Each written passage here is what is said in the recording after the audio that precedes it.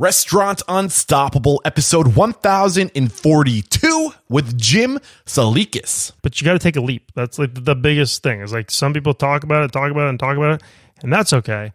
But like if you really want to see if it works, take the leap and figure it out.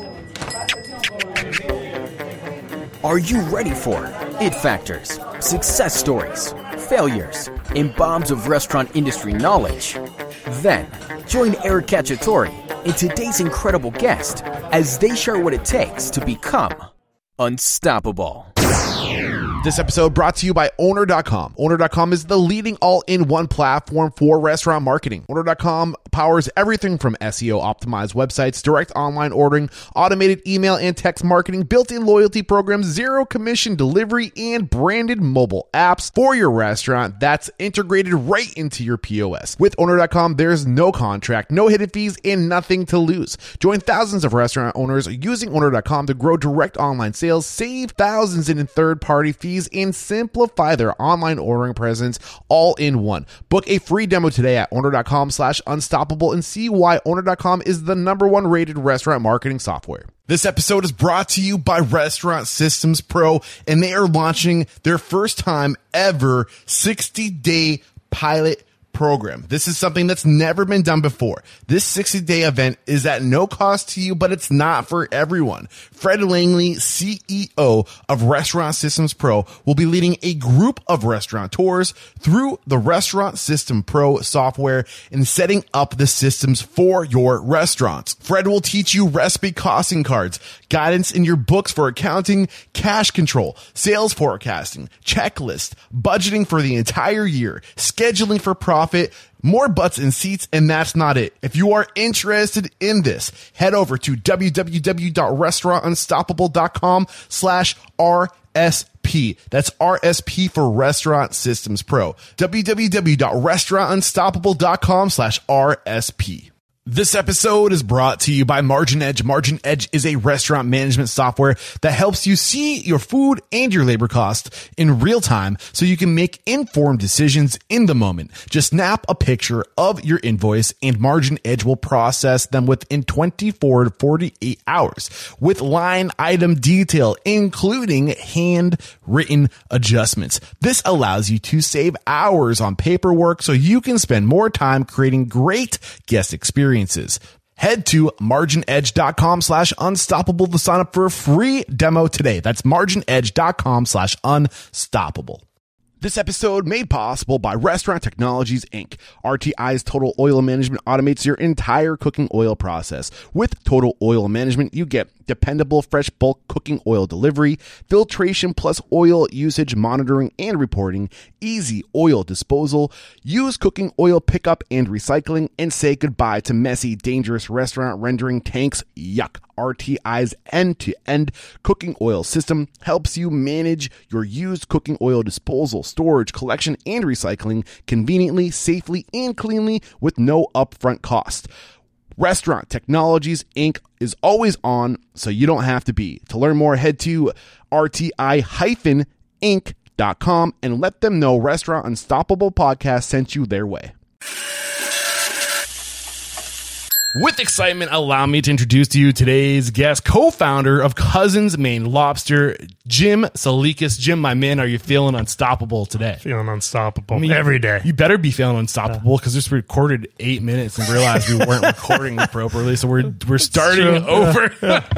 We kind of got stopped. I can say that we're in for a treat because the first 8 minutes of the last recording was awesome. So you guys at home are in for a treat. So I came by way of Jim. Your folks reached out to me. I knew within minutes, like probably less than a full minute. Like I was like, oh, this is going to be good. The story is really interesting. You guys you scaled really fast. There's a ton of great just entrepreneur. You wrote a book about it. Like you spent time. Wasn't a number one seller, but we wrote a book. But the point is, like, if you spent time thinking about how you got to where you are today. So I know we're in a treat, and I cannot wait to restart this thing over. But let's get that motivational, inspirational, ball rolling with a success quote or mantra. What do you got for us? Yeah. So mine's simple. It's if you're prepared, you have nothing to worry about. Ooh, that's a good one. So if you're prepared, you have nothing to worry about. Dive into why that resonates with you. Yeah, so this was from my high school hockey coach, and I just at the time it applied to sports and hockey, right? Whether it's something that you wanted to get better as an individual player or with the team getting ready for, a big weekend game, or to have most success of trying to win, the ultimate goal of a championship. But it just reminded me every day that if you're prepared and you're doing the things along the way to prepare yourself, you will at least give yourself the opportunity for success. You'll give yourself that potential. And as my life has gone on since I was 16, and he told me that, it really works for anything. It works for schoolwork. It works for your job. It works for if you're starting your own entrepreneurial journey. Like, if you're prepared, you have nothing to worry about. We use it with Shark Tank. It was really imperative to make sure you're most prepared. And I just think it's so simple, and most people don't do it. They don't even give themselves a shot. So you may not win. You may not, be the ultimate success story. But if you're prepared, you're at least going to have the shot. And I agree 100% with that sentiment. But looking from the outside in, getting ready to get going with your restaurant, I would have assumed, knowing what I know, that you wouldn't have been prepared for opening a restaurant, because you and your cousin had nothing to do with the restaurant industry before Two Cousins Lobster. That's safe to say? Yeah. So give myself, I already know because I asked this question 3 minutes ago, give myself and our listeners this idea of what was going on before Maine Lobster, Cousins Maine Lobster. Yeah, so I mean, in my personal life, you mean what I was doing? Yeah, like what were you doing? Like take us back to I know that you went to Holy Cross. Yeah. You're from Maine. Take us to the beginning of your family. Yeah, so I was born and raised in a small town in Maine called Cape Elizabeth. It's just east of Portland, Maine. Really small town. The joke was no streetlights, no fast food. But we were raised with a lot of love. My sister, myself, and my mom and dad, and it was a really nice way to be brought up in Maine in general. Loved our town, and went through my freshman and sophomore year in high school there, and then I eventually went away to a boarding school in New Hampshire that I did my junior and senior year at. Not just any boarding school, Phillips Exeter Academy boarding school. Yes. And that's special for me because I went to high school in Exeter, not Phillips Exeter. I wasn't as smart as Jimmy over here. But the amazing school. So you must have been a smart kid. I'm assuming you always did well in school. Yeah. I mean, I think I worked hard. I mean, I would be... Or were you one of those athletic recruits they had? I was an athletic recruit, so I was smart with my hockey stick too, But no, the reality is I cared about school just as much, my whole way through. My mom was a school nurse, so that didn't help. I always had to be on my best behavior. I had to pay attention, I had to learn, and I had to stay out of trouble. But yeah, I wanted to do as well at school or academics as I did at hockey or anything in my life, which is looking back, I'm like, maybe that's kind of part of the motivation, no matter what's kind of in front of me. So it was an honor having been able to go to Exeter, because it was still to this day two of my favorite and best academic years of my life. And then from there, I went to Holy Cross, played hockey in college in Worcester.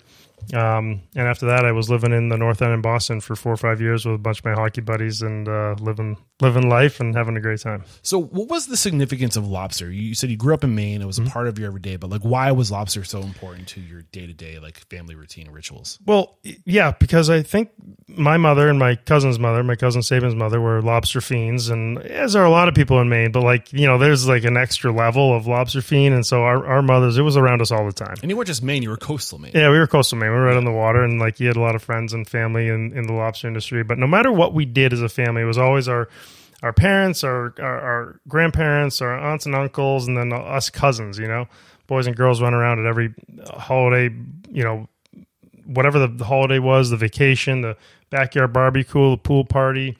Every time we got together, we were 20 minutes apart.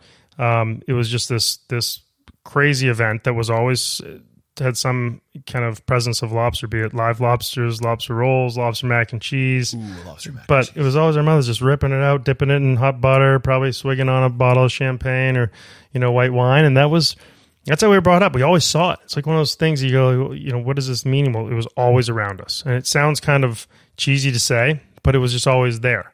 And you don't always know what you don't know, and you don't really understand what not what to be grateful for, but you don't have an appreciation for it until sometimes later in life. You're like, oh my God, we were growing up with the best lobster in our backyard. Yeah. And you don't, like you say, you don't know what you know until you get away from it. Right. And honestly, the Northeast, this is because I grew up not that far from you. Like it's a great area to grow up, and you don't really realize how good you have it until you get away from like where you grew up. It's true. So you're working. You go to Holy Cross. You graduate in 2008.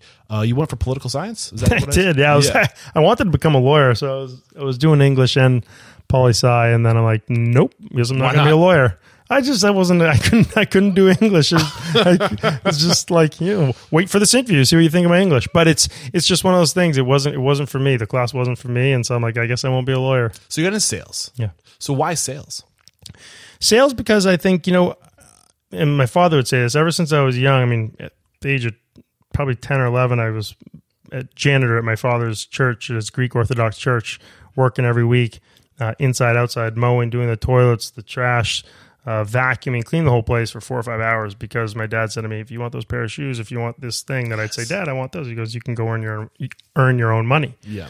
And so I think that motivation or the hunger probably translated pretty well to sales, saying, hey, I'm gonna eat what I kill, or I'm probably gonna go in a full commission job, or I just want the ability to say, hey, I'd like to make more money if my performance allows me to. If I want to work harder and harder and longer, and it can manifest into something that's maybe a little bit more money for me, not to have money, just to be able to have some opportunities. Be it to live in the North End, or be it to go to a Bruins game, or buy a pair of shoes once a year, something like that. That's just kind of how it wasn't materialistic for me. It was just autonomy, security. Yeah, for sure. And so I got into medical device sales, and that was right out of college, and it was for a company called Strike Orthopedics.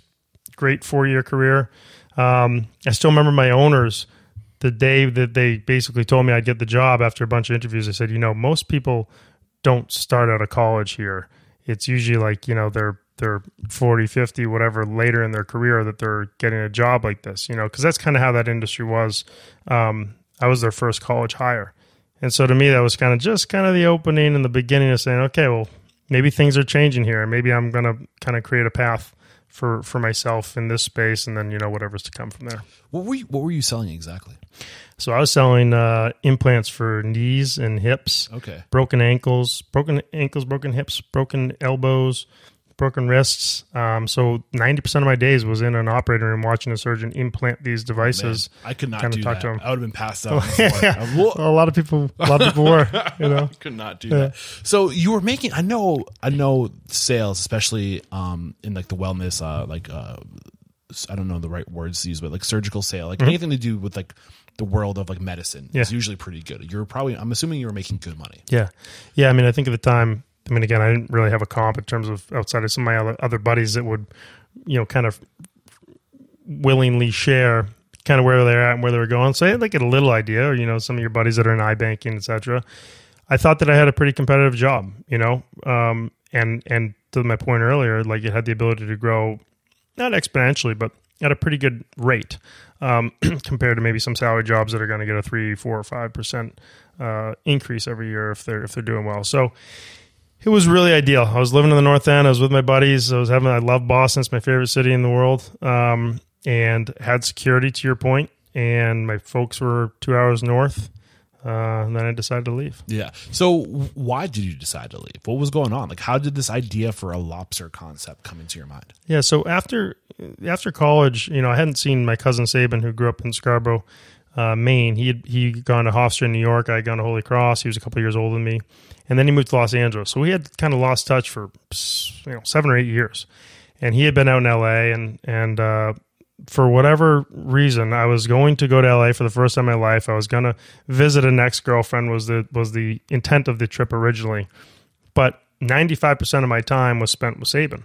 So, I went out there, I think it was in February, and, it was freezing back east. It's sunny there. The beach. We did the whole LA vibe thing with myself and my cousin. It doesn't take long to figure out why it's so overpopulated. No, not at all. No, I'm like, of course. And he's just rubbing it in. He's like, what are you doing back home? Shoveling snow? I'm like, probably.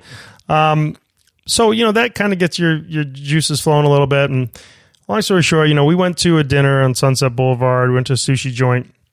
And one drink, led to another and just kept going and going. And we are mama's boys at heart, so we started kind of, as we got a little buzz, we started reminiscing about our childhood and about growing up in Maine. And what that was about was really family at the core. It was our parents, our grandparents, and of course us, a group of cousins. And so as we were talking about that, I'm like, man, you remember like the pool parties and Thanksgiving? Well, shit, we had lobster at Christmas time and at Thanksgiving. Like, that was weird. You're like, oh, that was some of the best lobster in the world. And what was with some of the best lobster in the world were laughs and love. And so just kind of all this sense of happiness. Like, boy, that was perfect. Did you guys like order a lobster at this meal or something? I don't even think we did. I was probably, Saban was probably too drunk to order. No, no, we were just sticking mostly like sushi, shrimp, tuna and shrimp and some crab. I don't think we ordered anything lobster. That's funny. I'd be cheating on Maine. So you just started reminiscing about it. Going down memory lane. And then so, then it was kind of like, hey, how much time our grandparents had left, and it was more about family at that point. But then we kind of said, hey, well, why don't we do something together? That was probably when we had the last martini we didn't need. And alcohol gets a bad rep. I feel like recently, like a lot of people are hating on alcohol and suggesting people should drink less. I think it's important that people realize the good of alcohol. Drink more. I mean, yes, but also like be responsible, like using and abusing, right? Yeah. And I think, I don't want to get into the whole this. Like, I did this great episode with the author of Drunk, who kind of wrote this like whole like anthropological approach to alcohol over time and its impact on society and civilization and its positive role. What people don't realize is there's so much alcohol today, and it's stronger than ever before. That like it's just like we don't like. But if you're alive today, all you know is an abundant amount of alcohol at your like disposal. But it's so good for connecting, like reconnecting with people, lowering people's guards, and it also shuts down your frontal lobe, which. Like it doesn't shut it down, but it kind of makes it go offline a little bit, where like you can just like your creativity, it just goes crazy. Yeah. Like some of the best novels and books were written, and the authors don't even remember writing those books, but it helps you tap into this level of creativity because you're not holding back. You're not thinking like, oh, that's not possible. You just start dreaming. It's powerful. Well, I think. I don't need to say anything after you said that, but listen, I'm not sitting here going, oh, yeah, drink more. I was joking, but I do think it does allow that opportunity, like you're saying. Like, just as simple as saying, that next drink that you have and then your guard comes down, you're like, if you were having this stone sober, would we have been into the idea of starting a food truck? No, you would have instantly shut it down. So this is crazy. Would we have been like, yeah, let's fly lobster across the country? They'd be like, the frontal lobe. Executive would have been like, out of here, man. Like, stupid? What's the next thing? We'll move on with our day. So I think it does allow an opening there.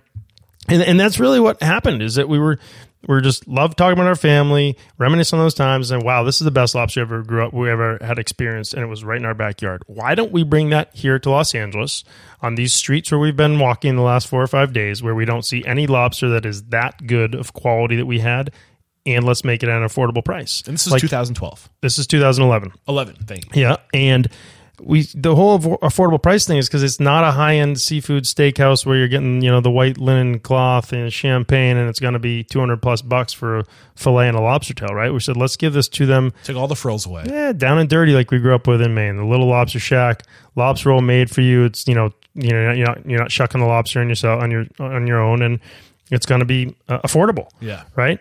And we're going to make it the best, because you asked earlier about the restaurant industry. I haven't been part of the restaurant industry, but I went to the restaurants and the bars a lot. And what I did know is that I love the best customer service. I love that rapport, camaraderie, someone that's treating you well. Like we always said, treat our customers like it's our mothers, right? And then the other thing is the food. It's got to be a 10. That's why I'll come back. And it always drove me crazy when I go to some places that were a local watering hole, or this is my favorite sandwich or whatever, and then they change their chicken or they change this. They just try to cut into their margin a bit, and the quality went down. I'm like, see ya. Yeah. It's just this. It's again so simple. So, that's what we did, and that was how the evening went at Katana on Sunset Boulevard in West Hollywood. We woke up the next day with a hangover. I was flying back to Boston, and kind of said, "What about this idea?" And for the next 13 months. We worked on it. So when in 2011 did this conversation happen? What month? It was in February 2011. So almost 2000. Oh wait, so the very beginning of 2011. Yeah. So you opened your first location in 2012, right? 2012, April 27th, 2012. So almost a year and a half later, right? Yeah. So about a year and 3 months later, essentially. Yeah.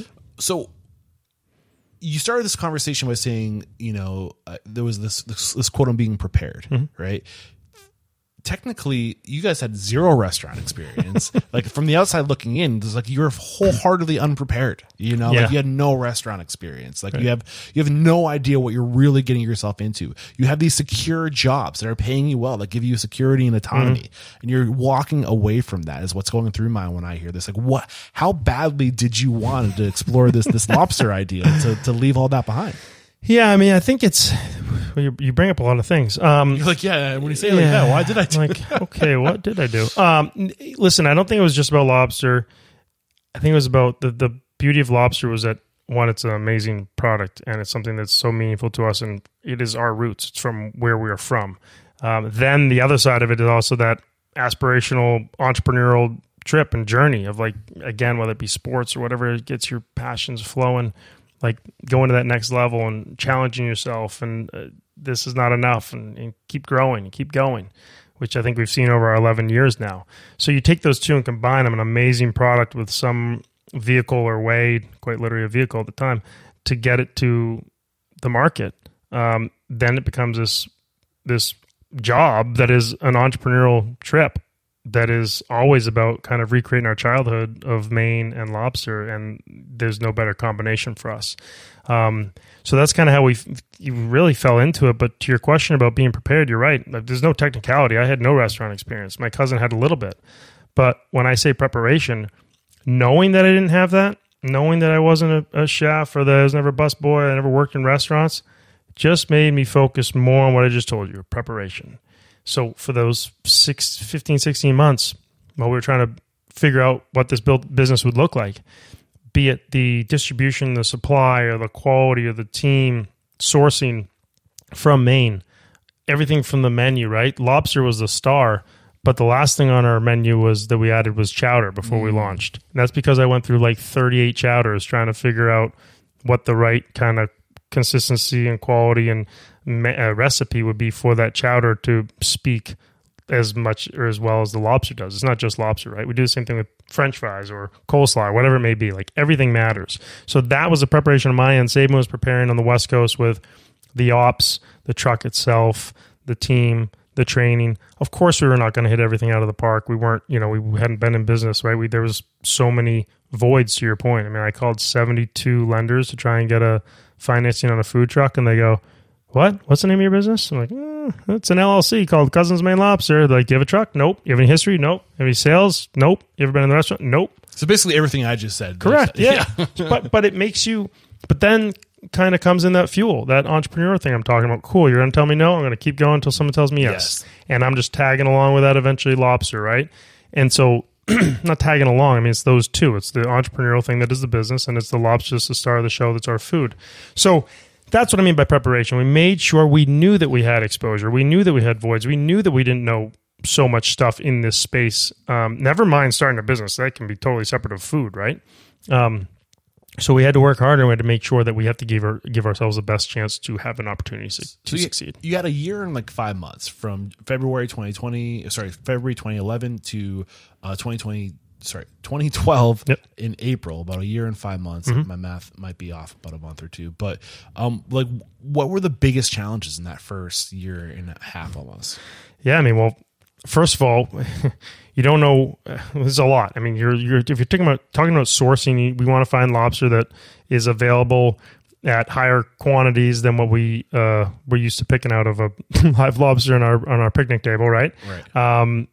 That would meet the quality and spec that we thought we'd experienced as kids, pulling it out, and you realize that it is so far, so much more involved than like just cooking a lobster, right? We don't cook the lobsters on the truck or in the restaurants. We make sure the lobsters cooked the same way for us every time in Maine, but we didn't know what we didn't know. Okay, so I was curious. You're not shipping live lobster, so you're shipping the meat. Just the meat. Okay. And that alone is just because it's just like a fillet, right? I can give you 3 different fillets. They're both fillets.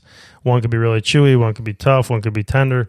One could be depends on how you cook them, but then there's obviously different grades too. And the same thing for lobsters, and how they go from kind of the ocean floor into lobster meat that's in a bag. Like they can chew and eat and taste completely differerly. I mean, I wasn't expecting this. Isn't really like a food podcast, but you got me interested because I think lobster. I'm like, oh, they're all bugs, man. Like they're just ocean bugs. Well, like, on the floor they are. So how does the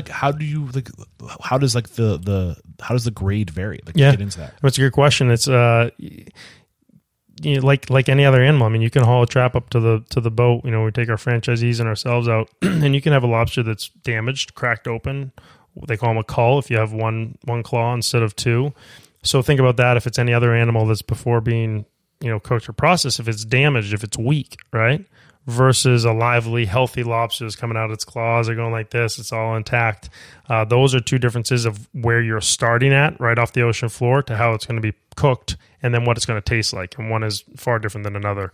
And on top of that, there's hard shell versus soft shells, right? So there are hard shell lobsters that a lot of people love, especially tourists. They go, oh, it's more meat inside. There is. There's more meat filling up that shell. But when that happens, the meat can be a little more robust, okay? Whereas I love, and what we grew up with was soft shell lobsters. They can crack into after you cook with your own hands. There's less meat, more water content, but the meat is really sweet and juicy and tender. So we try and work on those. And then when you get into bigger volume like we are now, it's really about how everything's being cooked and the cool temperatures and where it's being held in terms of like what as it's cooling as a lobster from being cooked. How quickly it's being picked, the soft shell versus a hard shell, and of course the quality that goes into the cook in the first place, like I mentioned. So this is all happening in the first year and a half before opening, figuring out what's the process of it, like how do we procure our lobster? What's that process? Correct. Yeah, I mean that's what it is. I mean, not to the same detail that we've done the last probably 5 or 6 years. Like I'm sure as you scale, you got to figure it out. Yeah, and you learn far more. But yes, you need to find a supplier that you could trust and. It's no different while I'm from there, and you can kind of knock on doors and know a lot of little connections because Maine is probably like New Hampshire, a small little state. You play the high school name game, and you know everyone, right? So there's a lot of connections to be made, but we're also new, right? We're saying, hey, this is what we're going to do. We have a food truck. We're going to start in Los Angeles. Probably half the people were rolling their eyes and be like, okay, kid, let me know. So when you were planning this, did you think that you were going to be buying lobster from like the store, like and like doing everything like all? No, I would drive up and down the coast, and I would go into like little fish shacks. Be like, can you give me 20 pounds a day? Can I take 30 pounds a day? And that was built off of, and they were going to just fly it overnight, ship it from their store. Did you have the foresight that it was going to be cooked and processed? I did that. I had the foresight on that. But I didn't. Think about the labor you would have. Yeah. Cooking lobster is not too difficult. It's right. The process is it, but the process of getting all processing and getting for sure. all the meat out that's labor intensive. Yeah, there's no question. So yeah, I mean, that was a big part is procuring all the products, of course, the lobster, understanding how we get to Los Angeles, and then what happens if it was raining in LA, or what happens if we got really busy on the weekend and we needed more, what are their capacities, who is the right group, because as a very seafood, lobster-centric food truck, the one thing you can never be without is lobster. It's not like we can run out of lobster and sell whoopie pies, Right. So why Los Angeles and not Boston? Well, number one, again, just by chance, Saban was living out there for 6 years before I went out. And because he was there and because I went there, you look around and the food truck industry was starting to go like this. Like I didn't even know what a food truck was being from Maine and Boston. But out there, they were roaming around. And it had evolved from the days of like the Roach Coach, the white trucks that were just catering vehicles that got their name, much like kind of lobsters, the crustacean of the sea did. They had began to become more elegant, a little bit more high end, where they were selling like tacos or sandwiches. When was the food truck started? The Crave, was that like early 2000s? Really, it was probably like no, I'd really even say the early 2000s, probably 2006, 2008. Like 2008 was probably like the heyday, where it was like really like the wild west of food trucks, and you could make a good living. The regulations hadn't quite caught up. Correct. Yeah, but you started to see all these different food, and it became far more gourmet ever since we even entered the game. But that was why we saw the mobility of food. We saw it going to the market. I think that was the thing. It was a lower cost investment. And again, if you want to work and you want to be prepared and you want to hustle and grind and you're an entrepreneur and you want to give yourself a chance to succeed, let me go find the people. And that was kind of the beauty of the truck. Like if I choose a restaurant and I pick the wrong location on my first investment, maybe the thing never gets off the ground because I don't know about the real estate. Right. But with the truck, I can go over there and fail, but the next day I can put it somewhere else. And that's on me. That's literally what I did was book the truck, whether it be the office buildings or the events or the breweries or, First Fridays, whatever it may be, caterings, that's just that kind of fit the medical device thing. There was always upside. There was always sales to be done. I just had to find them. So was it a food truck from the very beginning? It was, yeah. Okay. We launched that April 27th of 2012. Even from the idea of from the drunken night of let's do lobster. Or was it let's do a food truck? We were between a restaurant or a truck. I think your ego might be a little bit more restaurant driven because that's the sexy, glamorous, restaurant, store your own four walls. But the food truck is what won out because, again, we put our own savings into this. We were just really going to be a passion project and kind of recreate our childhood like I was talking about. And so you can do that for a lower investment with some potential upside and mitigating some risk, if it doesn't work. So that was kind of the idea. Eventually, we said, okay. I remember Saban calling me from LA probably 3-4 months in. He's like, okay, it's going to be a food truck. Yeah. No restaurant. Well, we're moving forward with that. I think it may, and I've been sitting on this idea. I have a question. I'm going to give you a little teaser. I'm going to ask you this question later. Knowing what you know now, in the world we live in today, if you had to start over, starting today, would you still do a food truck? Yes. You would still do a food truck? Okay. Yeah. I'm going to package that. Okay. So, now this back to this question between Boston versus LA. I'm thinking in 2012 there wasn't a fast casual lobster joint even in New England. Yeah. There were shacks all over the place, right? But if there wasn't a single branded lobster only concept, maybe with the exception of Red Lobster, but they weren't a fast casual. They weren't even doing all lobster. They were doing seafood, right? Yeah. So I was curious about why, but you think about if you go out to LA, there's literally no places that do just lobster. Right. So you have a unique selling proposition, and it might be much more expensive because you got to fly it out there, but there's also a lot of money in LA. So you have this target audience of people who probably are implants that miss lobster. So I'm thinking that's probably the better place to go. Yeah, and that's kind of how we looked at it too. So, there was, to your point, there may not be the QSR specific one in the New England, but there was lobster in New England, right? Where in LA, you're again, you got to go to the highest end steak or seafood house to find a lobster tail or a lobster roll. And even then, and to this day, I still don't think the quality is necessarily amazing. So we saw an opportunity there, certainly a void in the market. And then to your point, it wasn't just that Beverly Hills was there because we originally thought, Beverly Hills, people are going to have disposable income and we can go, because we sold everywhere, and that was a quick learning curve for us. We thought we had to have people with just high-end money around us because we would have a higher cost product to customers than a grilled cheese.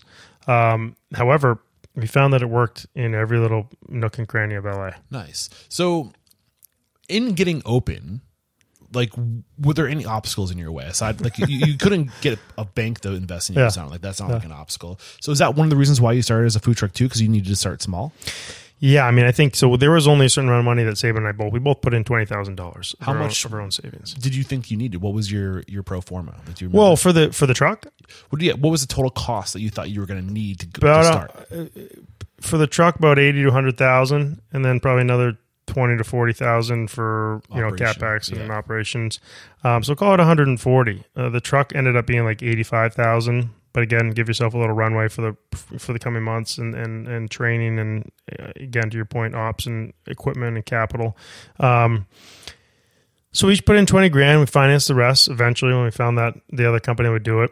That was a huge obstacle. Hell, most people probably just stop calling for lending, in which case the idea never would have happened in the first place, right? Just like I was saying earlier.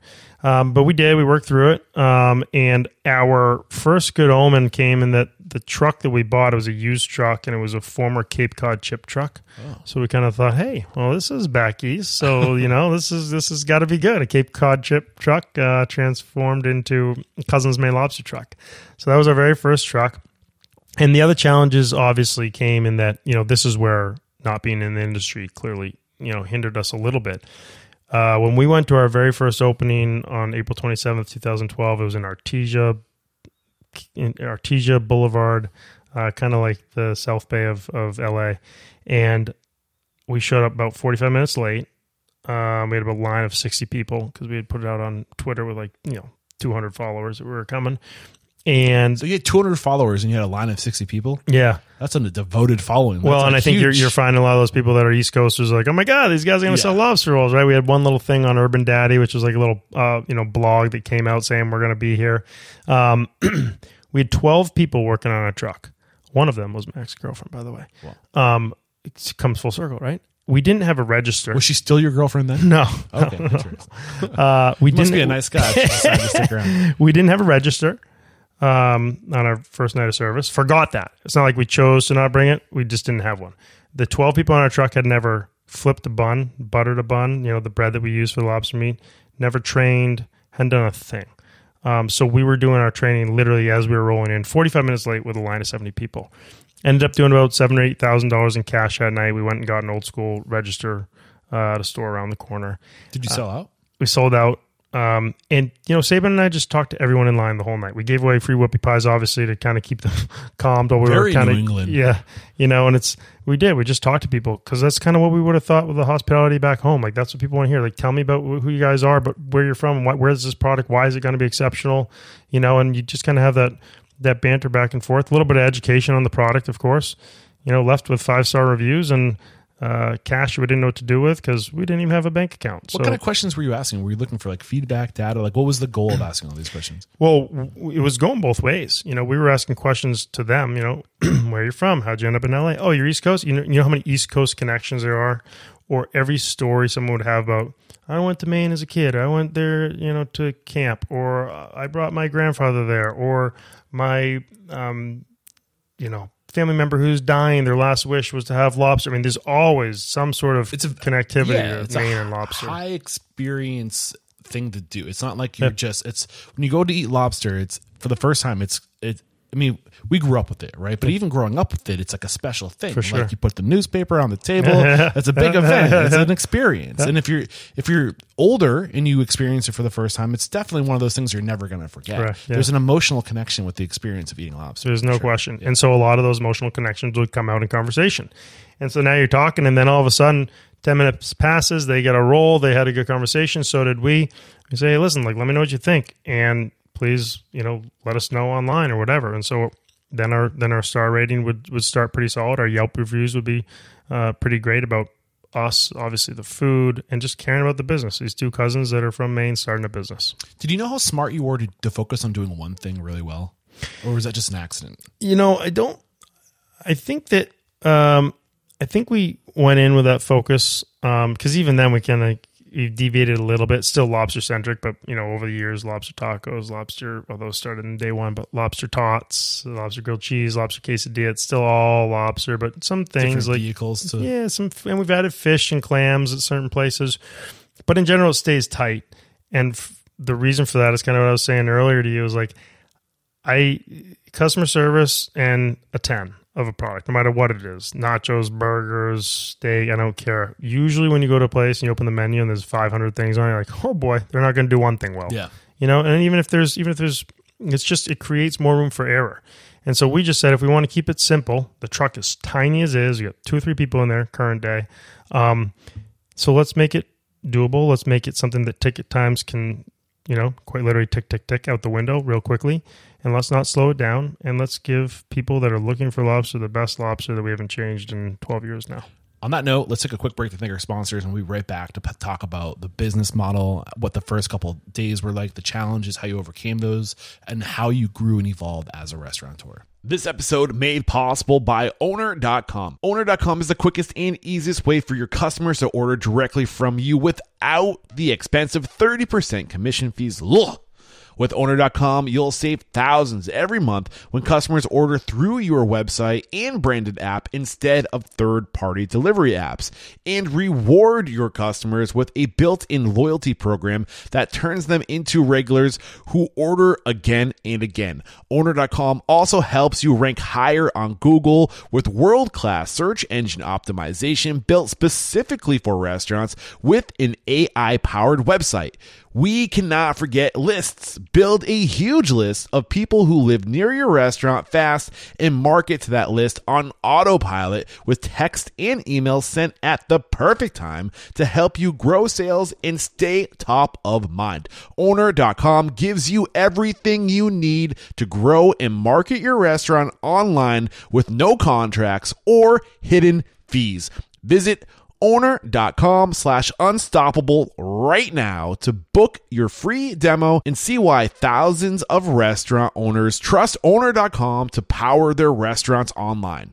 Recently on the show, you've been hearing it come up often. Restaurant Systems Pro. If you've become interested, I highly recommend you sign up for the Restaurant System Pro 60-day pilot program. This is something that's never been done before. This 60-day event is at no cost to you, but it's not for everyone. Fred Langley, CEO of Restaurant Systems Pro, will be leading a group of restaurateurs through the Restaurant Systems Pro software and setting up the system for your restaurant. Fred will be leading the training, supporting you, and holding you accountable. Typically, this costs $10,000 a month to have Fred in your restaurant, but during this no-cost-to-you 60-day training, he will be teaching you every process he does during the group coaching sessions, and nothing will be held back. During the 60 days, Fred will walk you through the Restaurant Systems Pro process and help you crush the following goals: recipe costing cards,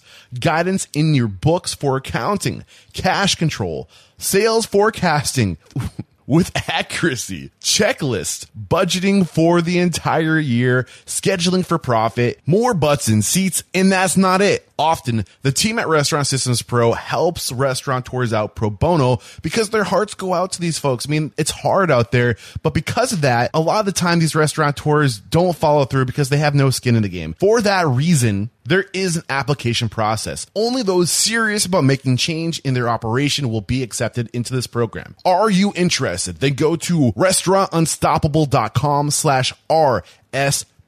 That's RSP for Restaurant Systems Pro. Restaurantunstoppable.com/RSP. We're back. So paint the picture of what your menu was back in 2012. Yeah, so we opened with a Maine roll and a Connecticut roll. Maine roll is chilled lobster meat, a little bit of mayonnaise inside the bun, buttery toasted bun from New England. Well, from Maine.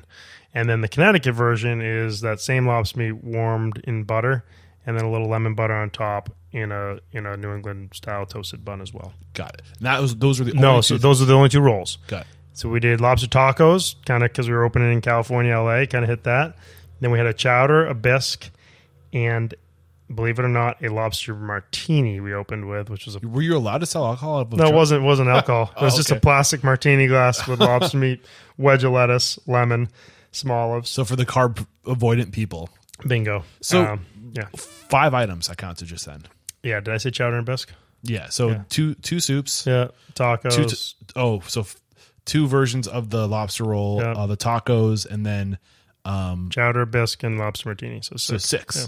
So, but really it's all the same stuff, just going out slightly tweaked. Correct. So I don't know if you did this intentionally or if it was by accident, but there's almost a level of genius associated with that, which is makes me not wonder why Shark Tank was reaching out to you, right? Because like it's such a simple concept. A lot of your labor is being done before it ever gets to you. So you're literally just taking it. You're like the last few steps. You're just finishing it and handing it to somebody. Right. So labor low, throughput high. There's so many reasons. I mean, it's a high quality item that is desirable. You know, like what am I missing? Keep going as to why this is a good concept. No, I mean, I think you're right. It's simplicity.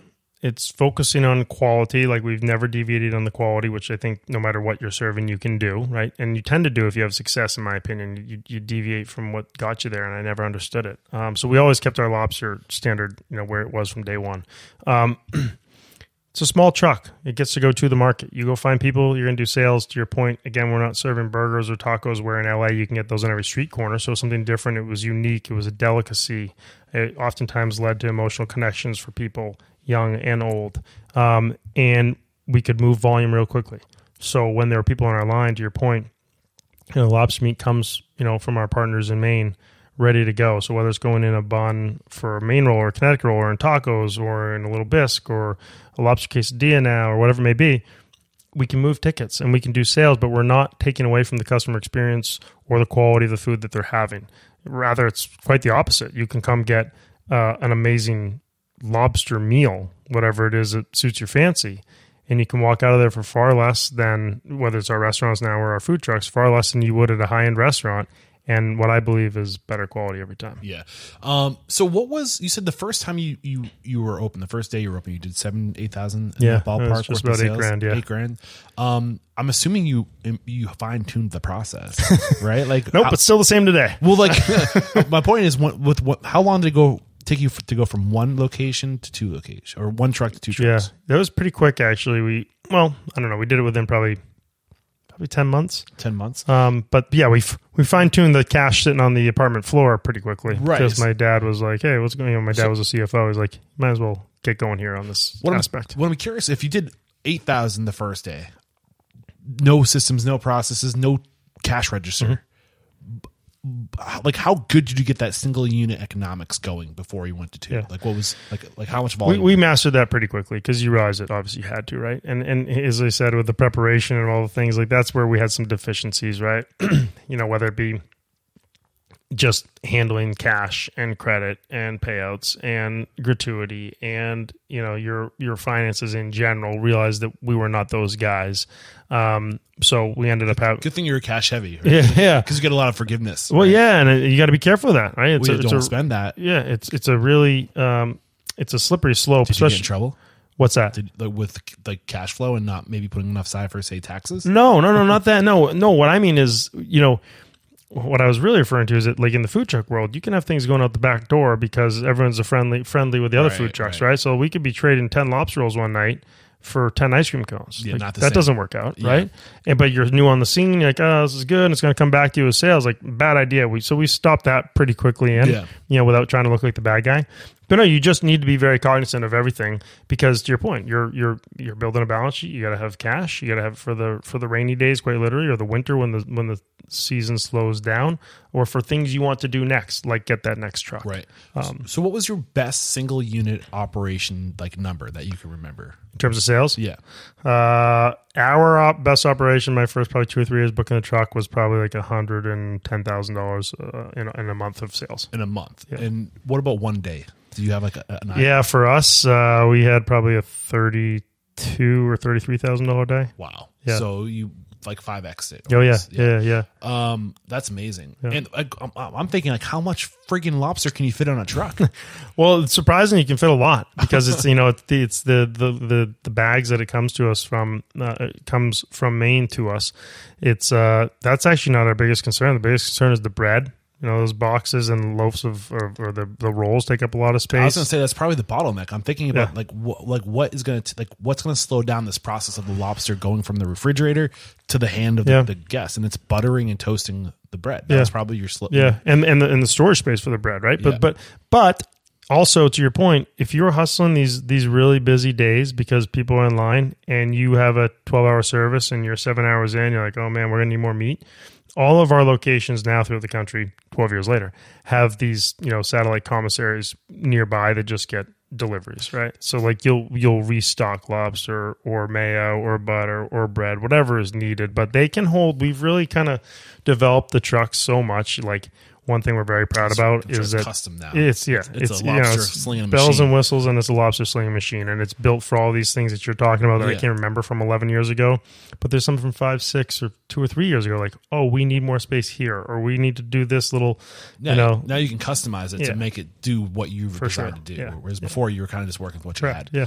But that's how everybody should start. And I love that you just started, because I think sometimes people analysis by paralysis. They want to get it exactly right, and whatever you think it's going to be, you put so much time into fine-tuning what you think is going to happen, it almost never goes according to plan. Well, some of the best stories when we were, especially in LA, those first few years after Shark Tank, like, we'd be at the truck and people would come up like, oh my God, you're Jim or Sabin, and I saw you on Shark Tank, and this is you're here. Like, you did it. We're like, yeah, and you start talking to these people, and what you really oftentimes hear is like, oh, I had this idea, and I was going to do it too. Not a lobster truck, whatever. It could be selling pencils. I have no idea. They were going to make something and build something and start something. And the biggest difference, I always say, well, why haven't you done it? Or you haven't done it, right? Like, you still can, but you got to take a leap. That's like the biggest thing. Is like, some people talk about it, and that's okay. But like, if you really want to see if it works, take the leap and figure it out. That case, I meant to ask you earlier. How long did you guys keep your full-time jobs? Kept mine for like 4.5 months.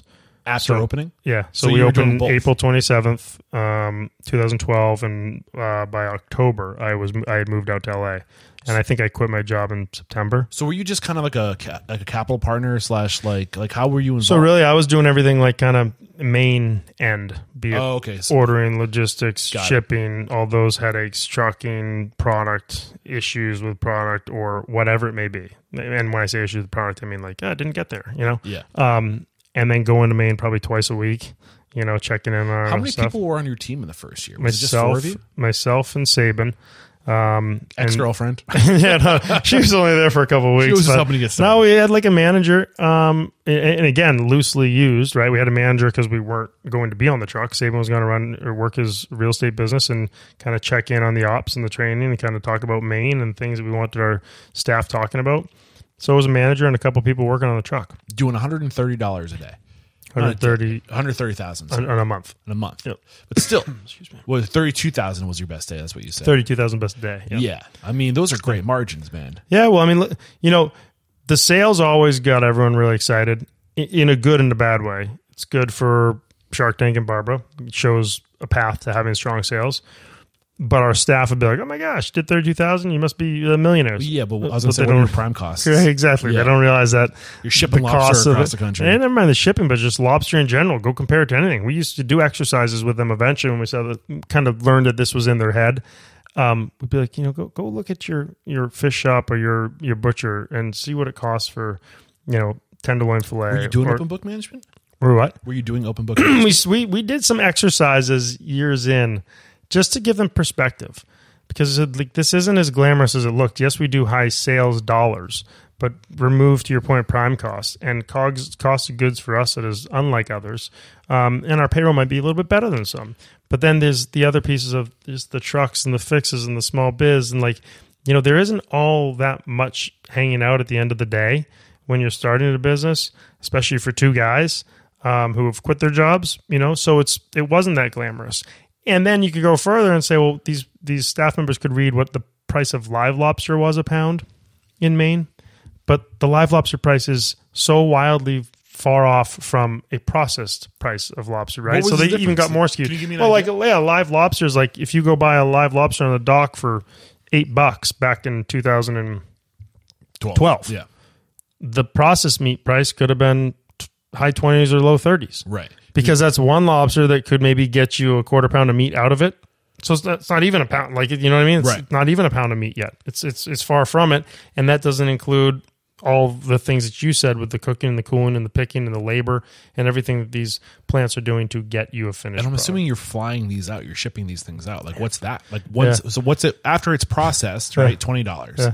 How much how much lobster are you flying out on a daily basis? Well, back then I couldn't even tell you. I'd have to go look at invoices, which is actually a fun little thing. But we probably fly, I don't know, hundreds of pounds of lobster a week. Oh, a week, yeah, for sure, yeah. So, yeah, would you do it like once a week, twice a week, 3 times a week? No, we were shipping them every day except for the weekend. Yeah, we would do that, and so you know, we'd even be sending, you know, some frozen items like our soups overnight, which was crazy. I was gonna say, too bad you can't get points for all the freaking travelers. Yeah, from if we could go back.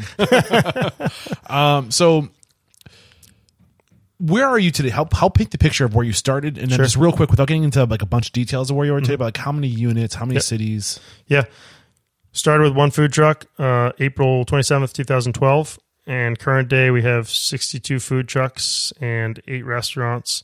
In 40 cities throughout the country. So 70 units in 40 cities throughout the country. So in 6 years, you went from one food truck to, 32 food trucks in 15 cities and 8 locations. Mm-hmm. So you've since 2018 have almost tripled in size. Yeah. Is that right? Yep. So 32 food trucks today, you're at, how many? We have 62 food trucks today. So doubled the amount of food trucks, and you maintained the amount of brick and mortars? Yeah, we started those later. Then COVID came, and it wasn't, you know, it's not our bread and butter like the food trucks were. Like, we've just perfected the brick and mortars. It started late, so they haven't grown the same velocity. But also, we started as a food truck business, and that's been really appealing to a lot of people. And we started, franchising in 2015, which is the real growth of the business. and why you can really kind of get that hockey stick curve of, like you're saying, because franchisees do well, just like we did with one truck. They want the second truck. They want the third truck. They want the fourth truck. They want the restaurant. It's really a quick turn to produce another truck and get on the road. So you were in 15 cities in 2018, and now you're in how many? 40? 40. So that's where you more than doubled the amount of cities you're in. So that kind of paints the picture of the level of scale you've had in 10 years. What is it? 2012 to 2000, a little over 11 years. Congratulations. Thank you. 11 years. That's amazing. So I guess from now on, going forward, like what were the transformative moments? Like my mission statement is to inspire, empower, and transform the industry. And I really like to look at like the transformation of the individuals and their organizations over time. So like along that vein, like what was like the next big thing for you? If you guys opened in April of 2012, what was the next big boom for you? Like what was the next, like if this is first gear, what was second gear? Yeah, well, so once we went all in, we knew you had to make it work, right? We were two relatively grown men, and we needed to obviously make money, and it was a passion for us, turn passion project into like our careers. So we had to go from that one corporate truck, and we went to the second, the third, and the fourth within 2 years, generate more revenue, hopefully have a little bit more bottom line. And it was Barbara from Shark Tank, our partner, who said, you guys should franchise this. It's scalable. You can put it in all kinds of different cities. We didn't know what franchising meant. But again, we prepared as best as we possibly could for about a year, maybe probably 12 or 14 months, before we launched the franchise. And with that, we had about 2,000 requests, and you're fine. We're drinking some of the liqueurs over here. So I know. We're doing our best. Which was a beer. We had 2,000 requests, and we only sold 10 of those to franchisees. So we franchised 10 units.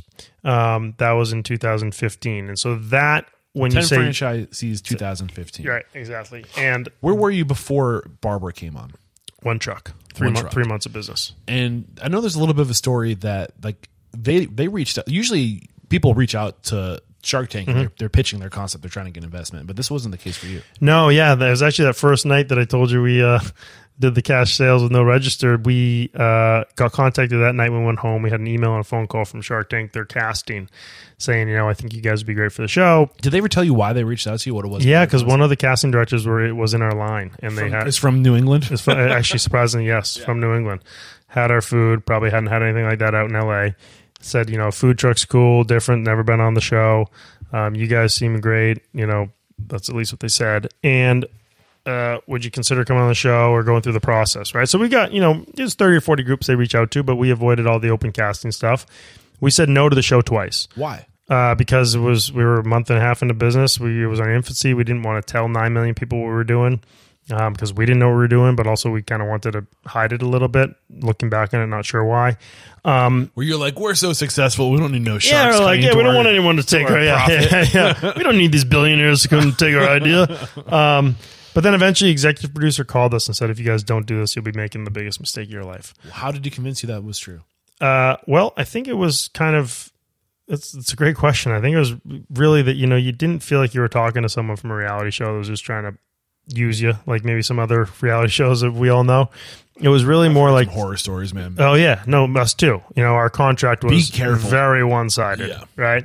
And you didn't want to be like the stories of The Bachelor, right, where they're like recording you here and showing you this and framing you in this light because we're two dudes from Maine that wanted to be shown as we are. Post-production, totally twist the narrative. Yeah. So, but I do think, and I still believe about the show, knowing more and more about it behind the scenes today, 15 years later, like it is a show that can provide opportunity, like, and it's also educational. Like there's literally little kids that watch it and adults, and it's a good show. Yeah, it's entertaining and it can inspire and it can provide education and opportunity. And I think that's kind of how we looked at it. It was a platform for us to share our story that we otherwise would not have had. There is a point if you have a concept that's successful that if you want to scale it, like you constantly have to have this mentality of, I got to treat my little business like a big business. But like, there's the initial operating cost to get started, but then there's the additional cost from going from being a small business to a business that's about to scale. Yeah. It's you need to build the house before you move into it. Sure. And the house is friggin' expensive.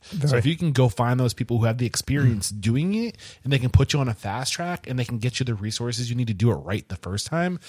I mean, the other thing is you're first to market, right? So like, somebody is going to see the success you're having, and all they got to do is, like, you didn't have a hard concept to copy, right? You know, it's not to beat up your concept, beautiful, but thanks for nothing. It's simple, you know what I'm saying? Like, it's a simple, but which is what makes it so beautiful, is that it's scalable. Like Barbara said, it has legs. You know, and she was absolutely right, because it's not a lot of moving parts. It can move easily. Yeah. Well, I mean, I think you're right.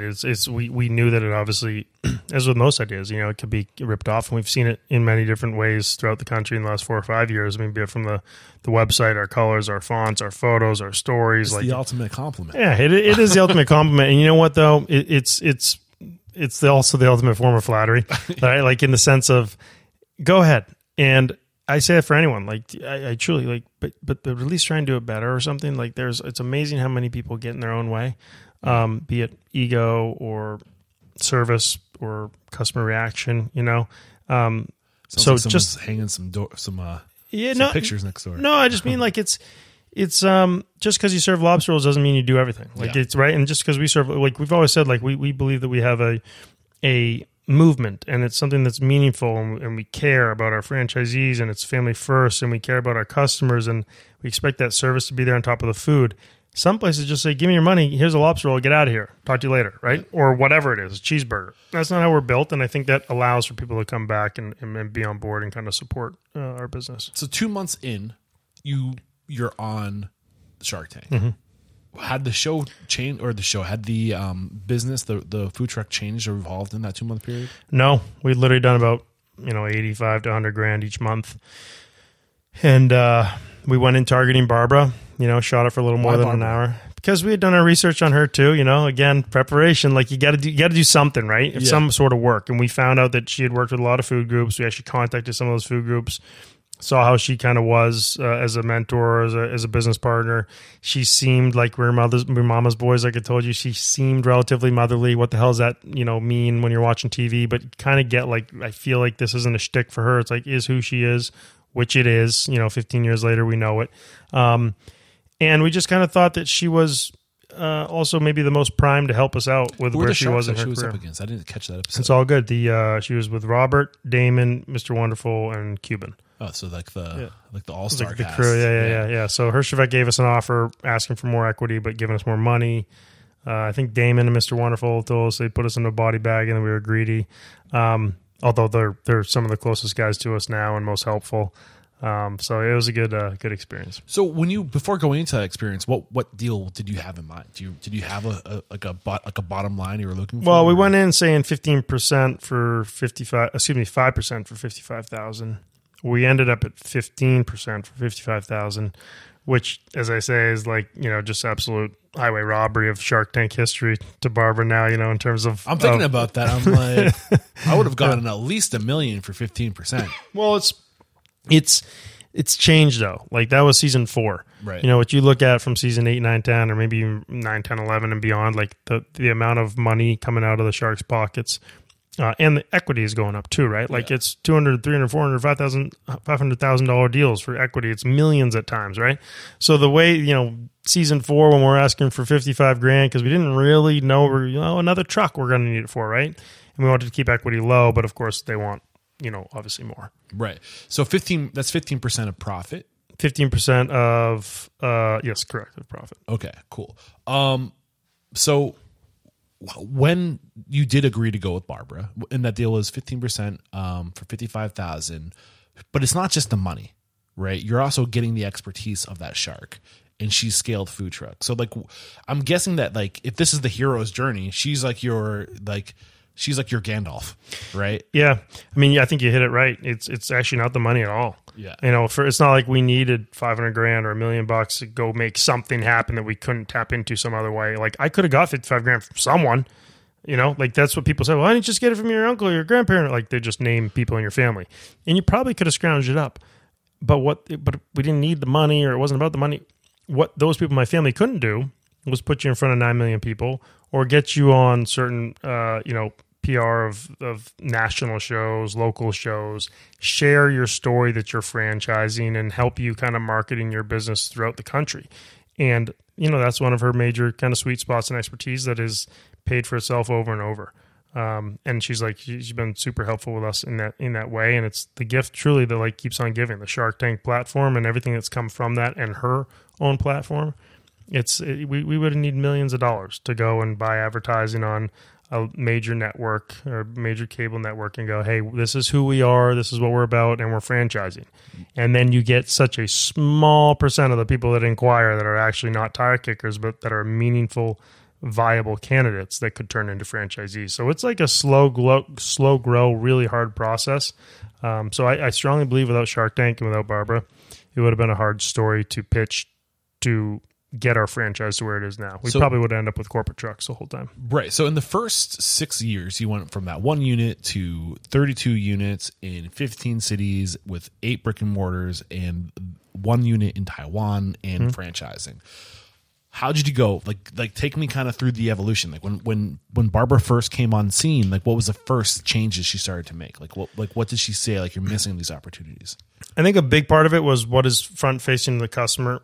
What's the look, the name, the signage, the verbiage on the truck. That because there's so little time to interact. I mean, you're not walking into a restaurant, right? So there's less interaction at the window.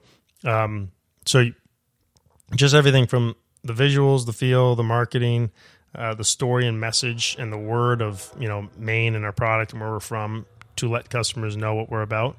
That was a big focus. She did the same on distilling the message, the brand, the who are we, the why we are doing this. Correct. I think to really kind of build consumer buy-in and support, because even just now, today, we say the same thing. The what you should have eaten in 2012 from us should taste the same exact as the product you get in any one of our cities today in 2023. And that continuity and consistency is important. That's kind of what she kind of started with the foundation of that one truck at the time. And then I think she did a lot with our online e-commerce business in that same front. But then really it was about okay, well, how are we going to grow this? And that really came down to the franchising aspect. Okay.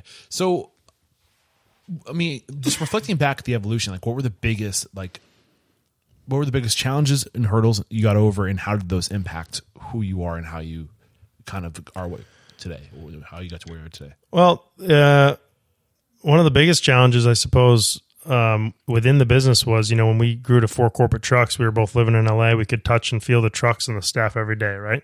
Yeah. The food, the quality, the people, could oversee it. You could feel, not that we were controlling by any means, we were actually quite the opposite. We wanted to create the autonomy we loved at our previous jobs for our own staff. We wanted to show you, hey, listen, we're not going to micromanage, but you could see it. It's your operation. It's your baby. Once we started franchising, when we flew to that first city where you go for the grand opening for 3 days and we have our team train, and then you get back on the plane and you're leaving the Cousins Maine Lobster truck in Phoenix or in Dallas or wherever, that was a major challenge to go, oh my gosh, what now? Right. I mean, when you're spread out now, that's a whole different way of leadership and management, right? Correct. Yeah. So when you were, how long did it take you to go from 1 unit to 4 units? We did that within about 2 years, 2012 to 2014. Okay. Where was this $55,000 being spent? We actually didn't touch it for the first year and a half. We did it. We ended up using it for, I think, the 3rd truck once we started tapping into it. So again, it really wasn't about the money. At the time, it was more about the opportunity with Barbara. Got it. So how did she help the most from going from 1 to 4 beyond just the branding? What was the biggest impact she had early on beyond the branding and distilling? It was really I think her claim to fame is the franchise. It is helping get ready for the franchise. Yeah, and there's so many missteps you can take in franchising, right? If you don't do the FDD or the franchise agreements correctly, if you don't get the right.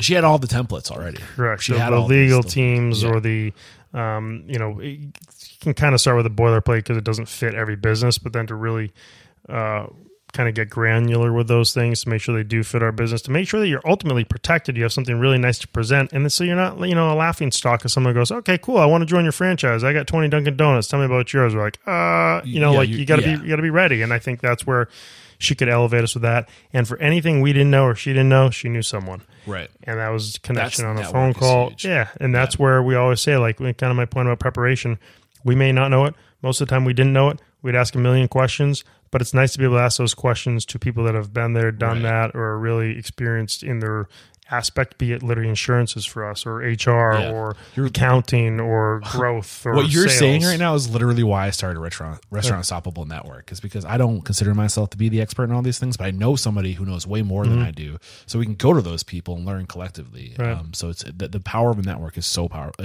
It's underestimated. But so you said that if she didn't come along, you would have been corporate only. You would have just been a corporate operation. I think so. So how did she convince you that franchising was the way to go? Why were you so adverse to franchising? It's not that I was adverse to it. I love the idea of it.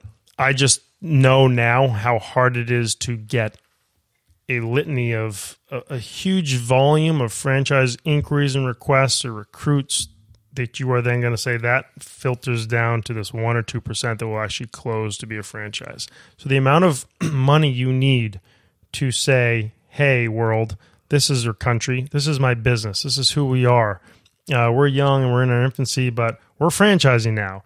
And please, you know, come look at our business. And would you like to, you know, be considered as a franchisee for this too? Like, that message alone is so hard to get out to people. And it's not like we had 500 units roaming the country, right? We had 4, and they were all in LA. So it's not like you'd see our trucks unless you traveled to LA.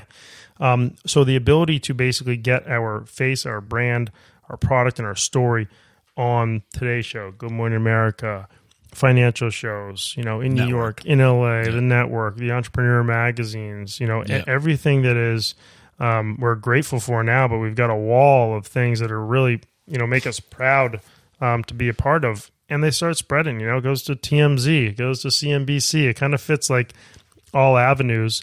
And so that just creates more eyes on your brand. Like we always say, like we go on the, have been on the Today Show a decent amount of times. I don't think that's driving our sales at each truck. I don't think it's doing that at all. I think it's creating a little bit more awareness and recognizability for our brand, where there might be someone at home that then a week later goes, oh yeah, I heard of that business on the Today Show with Hoda and, you know, Jenna. Like, that's important. And Barbara gave us, you know, she started that whole kind of trickle in 2012 and 13, and we've kind of tried to stay ahead of the curve. More people that know about us, the more opportunity to maybe award franchises. Yeah, you started this awesome terror, by the way, with saying you have no idea how much money it's going to cost you to franchise, right? So, like, how much money does it actually cost if you're going to do it right? Like, how much do you need to budget for? Like, give us an idea.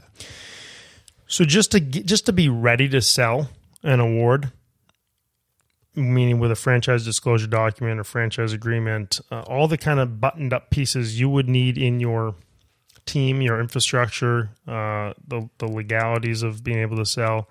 I mean, I would think today is probably $150,000, $200,000 just to get set up so that you can sell. Yeah. Right. That's a pure investment. Like, oh my God, I hope we sell something. Where's the majority of that $150,000 going? Well, to truly like to legal teams that will sit there and put together your franchise disclosure documents, your franchise agreements. For us, we also invested in a couple of people internally that would, if we had some franchisees come on, that would be able to support that. You know, we always wanted to be an asset to our franchisees, and at the time we were a team of 3: myself, Saban, and our best buddy Sean Higgins, who moved out from New York and is the president of the business, 11 years later. So. Yeah, I mean, mostly in that space, but then, the real, if I looked at the last 10 years, I wouldn't even know the number, but I would imagine if we didn't have Shark Tank and all the things that came after to promote the business or show our story, I mean, I would say probably millions of dollars to advertise. And then, it's kind of, like we were talking about earlier, what's advertising mean now? Today, are people going to just fast forward through the commercial anyways? Right. Like, are you even going to see it? Are you spending all your money online, or is it actually going on TV? And like, all those millions of dollars just to let people know who you are, and maybe they'll go to your website and fill out an inquiry, and maybe they'll be good, but more often than not, the percentages say they won't be there, at the end. Yeah. So of all the food trucks that you are a part of the Cousins today, how many are run by, how many different franchise partners do you have? Yeah, we have about 18 franchisees, but of those 62 trucks, 56 of them are franchised. 56 out of 62? Correct. Okay, so you guys own... We own 6 corporately. 6 corporately? Got it. One thing I am curious about, because that's where we are today, how did you know what markets to go into? Like, how were you prioritizing where to take your food trucks? And that's why when you asked earlier if I had something against franchising, I love the idea of franchising. The reason being is because if you're a franchisee, then you're invested into it. You've got skin in the game.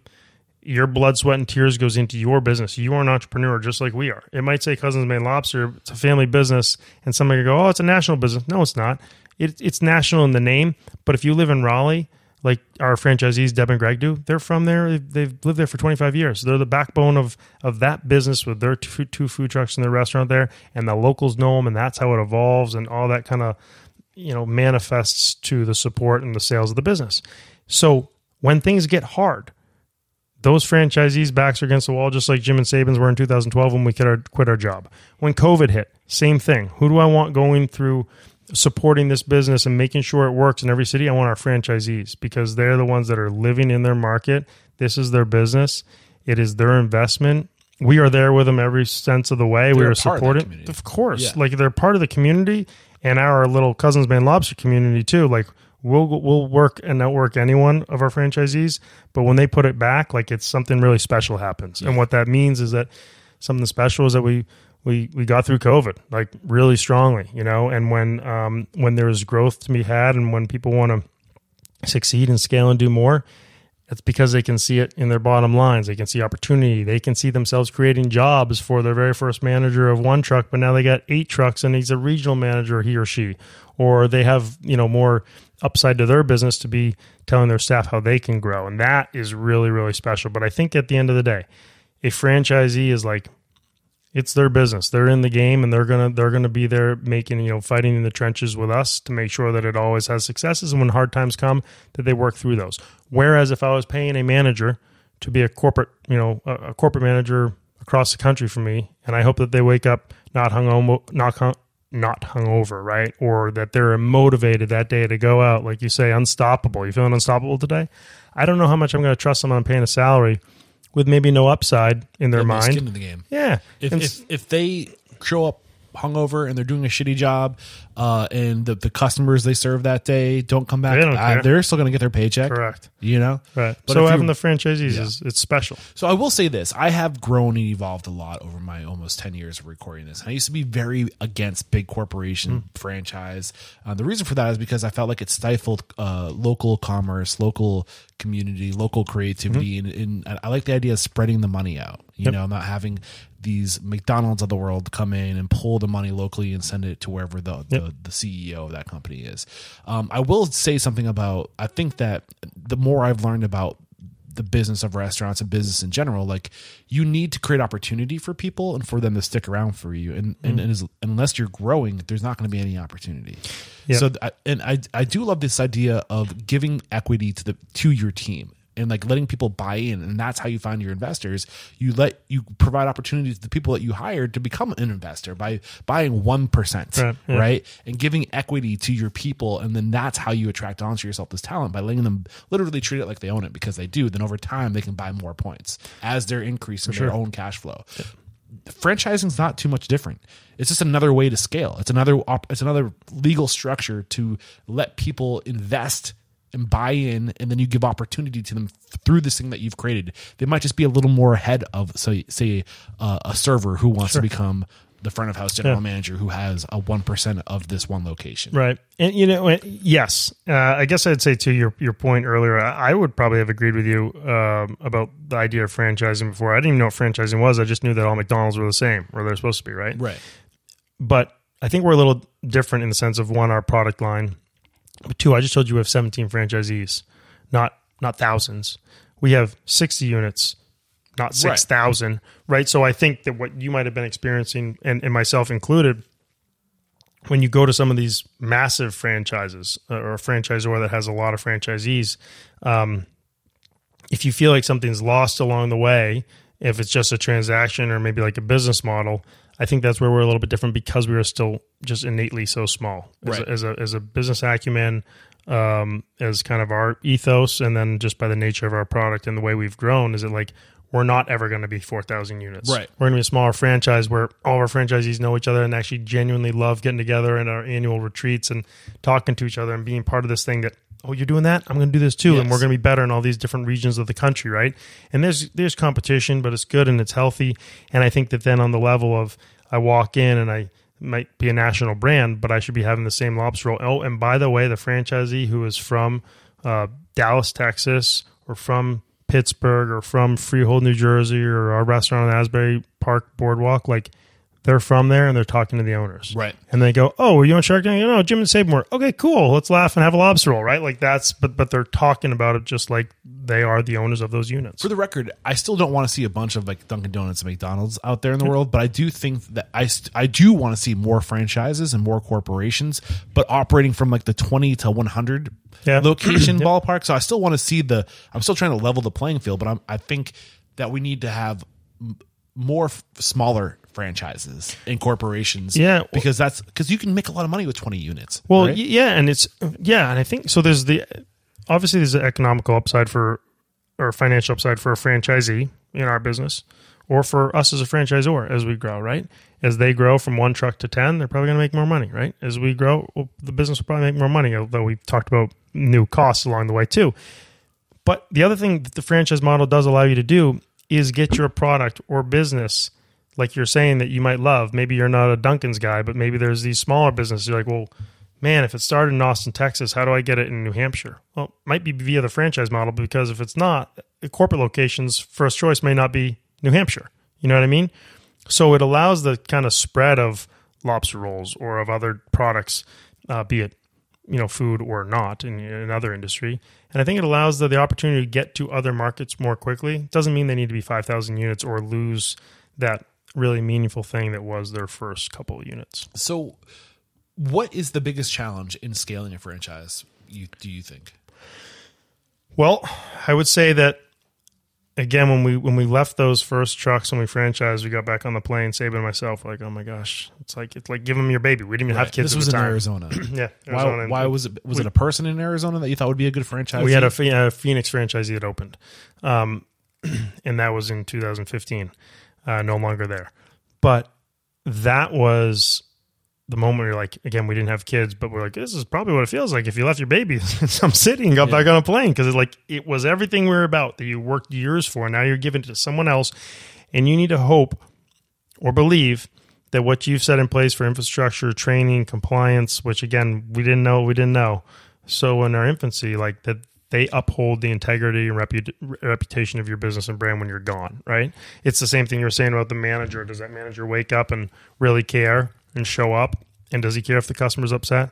So that same thing with franchising, that's the hardest part, was that when you give this set of keys to somebody else for your truck and your look and your feel and your product and your name and your brand, to know that they would run it like Jim and Saban did in 2012, that's the hardest part. And I think as we wrapped our heads around that, that's where we had to invest more time and money and manpower in that early on, even if royalties weren't flowing in, to say we got to have a crew of compliance and training that is always there and monitoring from afar and on site, to make sure that Cousins trucks in Dallas is the same as Pittsburgh, is the same as Detroit, same as LA. So consistency across all these locations. Yeah. And I don't mean just food quality. I mean the person in the window, I mean the cleanliness of the truck. Well, when I asked what the biggest challenge, I was curious if it was going to be finding the right franchisee. Sure, you can pay us the entry fee to become whatever it's called. What's it called? Franchise fee. Franchise fee to join our franchise group. I don't even know the right legal jargon to use, honestly, when it comes to franchise. I'm still learning this whole world of franchises. Yeah. But like, are you the right person? Do you have the same core values? Are you going to treat it like we treat it? Like really taking the time to get to know that person, that they're a right culture fit when they're just trying to hand you money and get going, right? Well, you're right. The more simple answer would have been finding the right franchisee, just like we say about our staff. I took it a couple steps forward and said, once you have the right franchisee, that's the belief now that you're getting that consistency because you chose the right franchisee. So we have so much vetting and processes in place now where we feel really good, and a lot of it ends up being our gut. But we do have a lot of, I mean, there's people from 10 years ago we turned down, to your point, that were throwing money. Like, hey, man, we're two dudes from Maine. Like, glad that you have money. Like, we didn't, so we're not going to go sell you a truck because you have money, because we know that you probably won't figure it out. And throwing money at a food truck doesn't solve the problem. Right. It doesn't create sales, doesn't create great service, doesn't create great bookings. You'll be closed before you open. And so we knew we didn't want that. We knew that we didn't want people with egos or that didn't fit the kind of fabric of what our business was.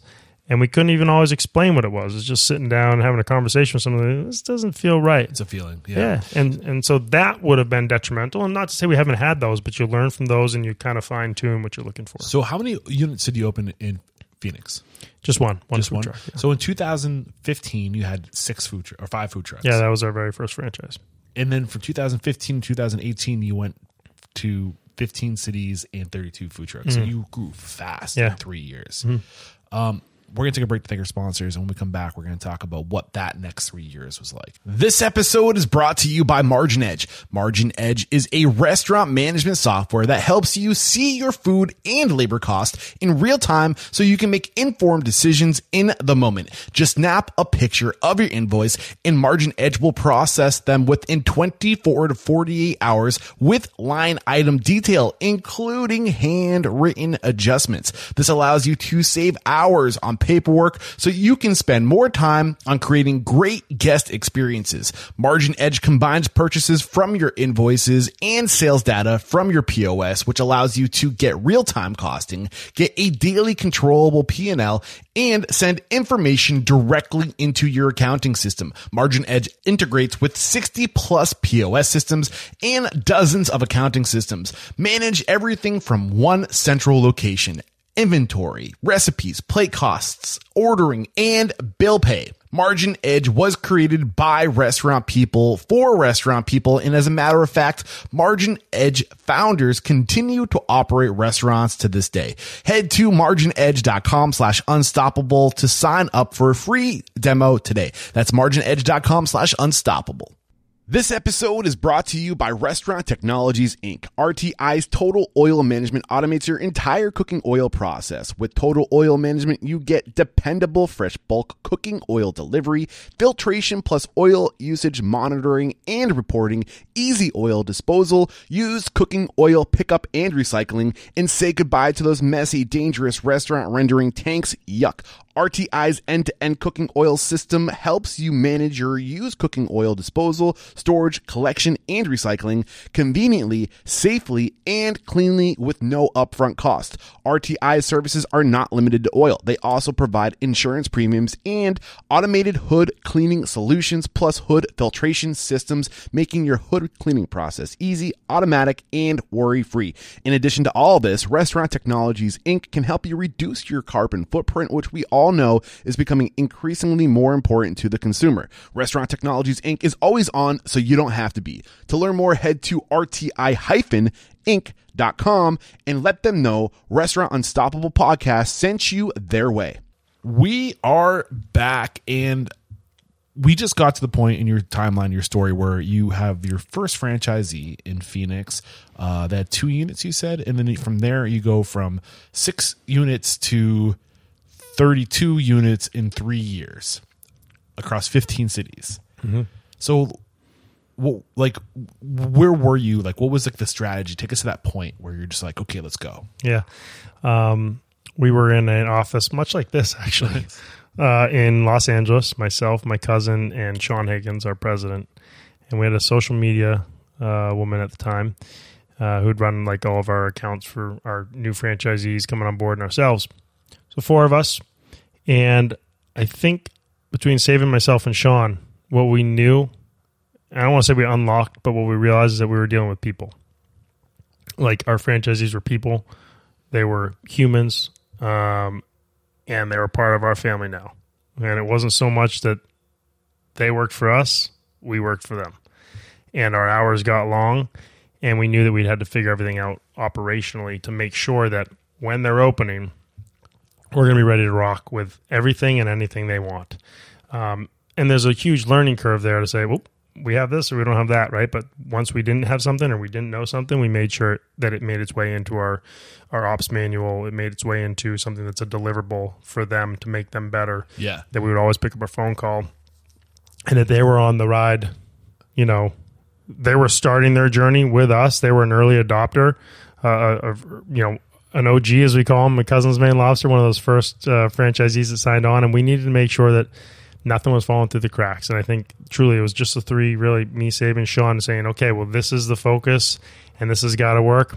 And we need to make sure that we are armed with everything and anything to make sure these guys are successful, Right. these men and women. I feel like it's like anything else. You just start and 1% better every day. Yeah. And like when you first started, you didn't have a register. Yeah. I'm sure by day 2 you had a register, you know? Yeah. So like Yeah. when you hit these walls, you go, what happened there? Yeah. And how do we fix it so it Right. doesn't happen again? And then you just then you document it. And then you document it. And like you just fill the holes. Yeah. Well, our ops manual that started with like, 28 pages is now like, Yeah. it's like 3 phone books thick. If this, then that. Yeah, exactly. Yeah. But you're right. Like, it's not rocket science. It's documenting, a lot of documenting, and not like in a negative or bad way, being like, boom, this happened. Here's a solution. Right. When this happens, here's what we do.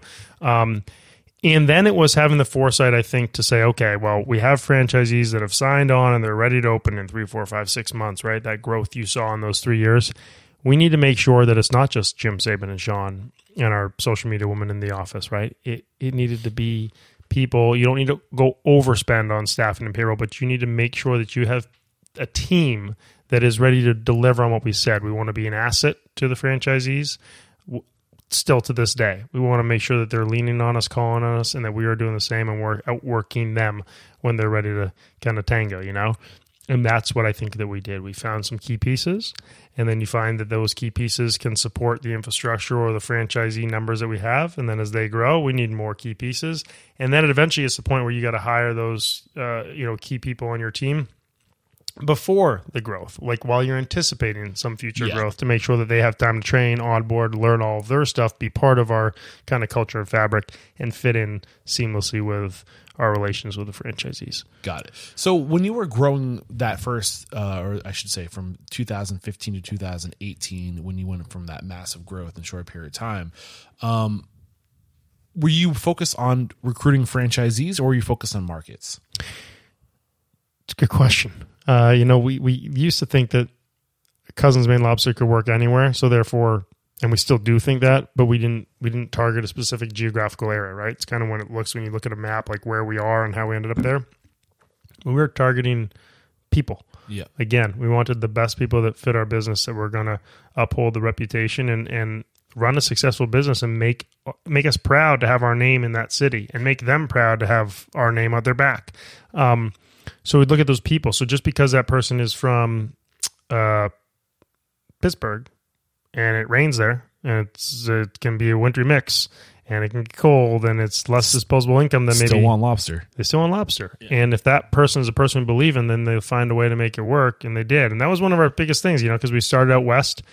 We hit Texas. We hit Phoenix. Warm weather. What was going to happen when we go to Boston, New York, Right. Connecticut? About that. Yeah, well, so were we. Those markets. We were about, I want to say 2018 in those markets in New York. Boston was like 2019. No, 2020, right during COVID. And they performed so well. And all markets for different reasons. Obviously, the driving force behind this are the entrepreneurs, are the franchisees, that they are the right people, the right fit. But it just goes to show, it's like, just because you have a lobster roll doesn't mean you need it in sunny LA at 75-degree weather. Like, it can be in the snow in a pea coat here in Boston. It could be in the rain in Philly. And in the raw bitterness of the cold winters. And that's totally different by each neighborhood and market and demographics that we go to. Well, here's the thing too. You're also operating food trucks, which generally have better operating, conditions, not in the Northeast. Like, you can have a food truck in LA 12 months out of the year. No problem. You can't do that in New Hampshire. You can't do that in Boston, right? We do. But I mean, it's hard though, right? It's hard, but again, I think those are one of the things we learned, because we probably were thinking the same thing you did. Oh man, it's going to be hard in Boston. It's going to be hard in New York. Like, what do you do when it snows 3 feet in New York City and you can't even walk? Never mind try to stick a food truck on a curb, right? But no, Boston specifically, I mean, their 2 trucks are as high in AUVs as anyone throughout the country. So what does that mean? Do they hit it more in spring, summer, fall? Like, some seasonal businesses here that just do the majority of the sales there. But they stay strong in the winter because, again, I think you look at the market. Like, I grew up being cool outside with a pea coat or a sweater or, a sweatshirt and a hoodie and going out in the cold. In LA, when I was there at 75 and like sprinkling, people would have like a sweater on and be like, oh my God, it's getting cold. Oh my God. I was there last week and it was like 50 degrees and people are losing their mind. This is great. And I'm not taking a shot at them. I'm just saying that's a real thing. They oftentimes it's relativity won't go out if it's raining out, sprinkling. So maybe the sales aren't as strong there then. But it's so we had a lot of learning curves like that, and I just think there is a different by each market and by what people are, the expectation of kind of what going out to get food is like. So how were you recruiting these franchisees? Was that where the majority of your marketing, when you talk about marketing, is it marketing your franchise to franchisees? Yeah. And to be perfectly frank, like we weren't spending dollars on it because we didn't know where your best dollar spent was. Like we've tried some things here and there. We did some work with Facebook, some work with some groups that, kind of speak the game of selling you franchises. There's a lot of brokers out there, but they kind of sometimes don't bring you the best. But we really were relying on what we were doing with Barbara and what we were working on with ourselves, which was what I referenced earlier about Today Show, Good Morning America, finance shows, getting Entrepreneur, getting blogs. Yeah. Did Barbara reach out to me? Who was behind that? I actually don't know. Am I on Barbara's radar right now? That would be awesome. Barbara, are you listening? Yeah. So I mean that's really what we've done. We've kind of played the no. I actually genuinely don't know. I'll call her after this. We just played the PR game to say we just want to keep sharing our story because we felt like we always had a hook or a story or something new, be it a city or a product or a book or a TV show or something that we could share, and that kind of keeps you in the spotlight, not for ego's sake, not for anything but sharing. We're Cousins Maine Lobster. This is who we are. This is where our units are. And maybe there's going to be a unit near you. And that could oftentimes, elicit new inquiries. Right. So it looks like you slowed down on the brick and mortars. It looks like you put a lot of energy into that. Got 8 locations. I know you had 1 international. Do you still have that Taiwan location? No, we do not. That closed during COVID. Okay. The story behind the brick and mortar is actually pretty simple. We started right before... 2 years before COVID. So it was still years after the truck, right? So it hadn't been perfected like the trucks have, with 11 years now. But the real thing with the brick and mortars is that we originally did this to say, hey, if you want to diversify your portfolio, you can have a truck or multiple trucks and say, I want to do a restaurant here. We also knew that what we've seen now that we're going to start at someday getting the profile of franchisees who just want their 4 walls, right? They have Dunkin's or Wendy's or, Valvoline or whatever, and they operate in the retail space, and so they want a restaurant. They want to give an address, and they don't want to do the truck business. But what was interesting is that as a younger franchisor, meaning myself and Sabin, when you have a franchisee who's been successful with a food truck for 1 or 2 years and then says, hey, I think I have an A+ location that we should do a restaurant right here in Nashville or name the city, we had that kind of trust and belief to say, okay, well, yeah, let's go down this road. It wasn't with the exact right steps of the real estate groups and the real data and information to say this is what validates this being an A+ location that's going to derive or that's going to produce X amount of sales that's going to make the franchisee happy. So what happened is we used locations for those first 4 or 5 restaurants that just would not have been restaurants that we choose today. It was more of conversation with our trust and our relationship with the franchisee, which is a blessing and a curse because we have that trust, but also neither of us had the real data and information to validate that being the right choice for a physical location. Got it. I mean, my first gut reaction to having a lobster concept like yours in a physical brick and mortar is that the overhead is so low because you're really not cooking. Like the food is being, like the meat's being, your primary profit generator is being sent to you cooked. So you're kind of just putting it together, right? So you don't need a hood, yep. I would imagine. Well, we do have a hood because of the bisque. Actually the buttering of just even the buns or the quesadillas and tacos. Yeah. Wow. Yeah. Oh, yeah. That'd be nice if we didn't have a hood. Let's save some money. Yeah, because you just don't need a lot of space. So you can do high volume and you have low rent because you don't necessarily need the huge facility to execute what you're doing. Again, the power of focusing all of your energy on one thing is a small footprint. Yeah. Right? So I was just kind of curious as to why. No, yeah. I mean, listen, the one we've done right, which is kind of our flagship at this point, and the most recent restaurant opened a year and a half ago in Asbury Park in New Jersey, which bangs it out. It's a great location right on the boardwalk, picturesque, beautiful, has the bell curve, with the seasons, like a lot of oceanside towns. But that one hustles, and it's great, and we did things correctly there. We're opening one in San Francisco as well, right on the water. So what are the correct things to do that you've learned that are correct versus what isn't correct? So we've made sure that this one is really data driven with analytics. Your heat maps, your geographies, your population density, your income levels, your tourism versus locals.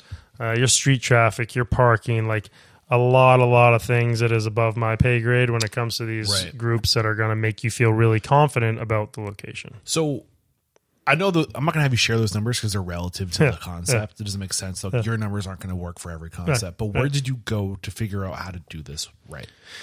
So we, again, it was kind of like saying, hey, this wasn't working. We didn't make the right steps. So then I just made a lot of calls to ultimately some friends that I went to Exeter with that were in some real estate space, and they'd pass you on to someone else. And Barbara obviously helped us with some groups. And now we have, some development in-house that we've been doing with a woman that we had hired who was previously at the Wendy's organization for 14 years and has a lot of experience in the space. Are there any tools, resources, companies that you outsource to help guide you that you can kind of make us aware of? Maybe people I could get on the show in the future to go deeper into the subject? There are, well, we're kind of in the middle of a few different groups, but there are real estate groups, brokers, right? That you need to know where kind of they're on board with you and that they specialize in markets you're looking at.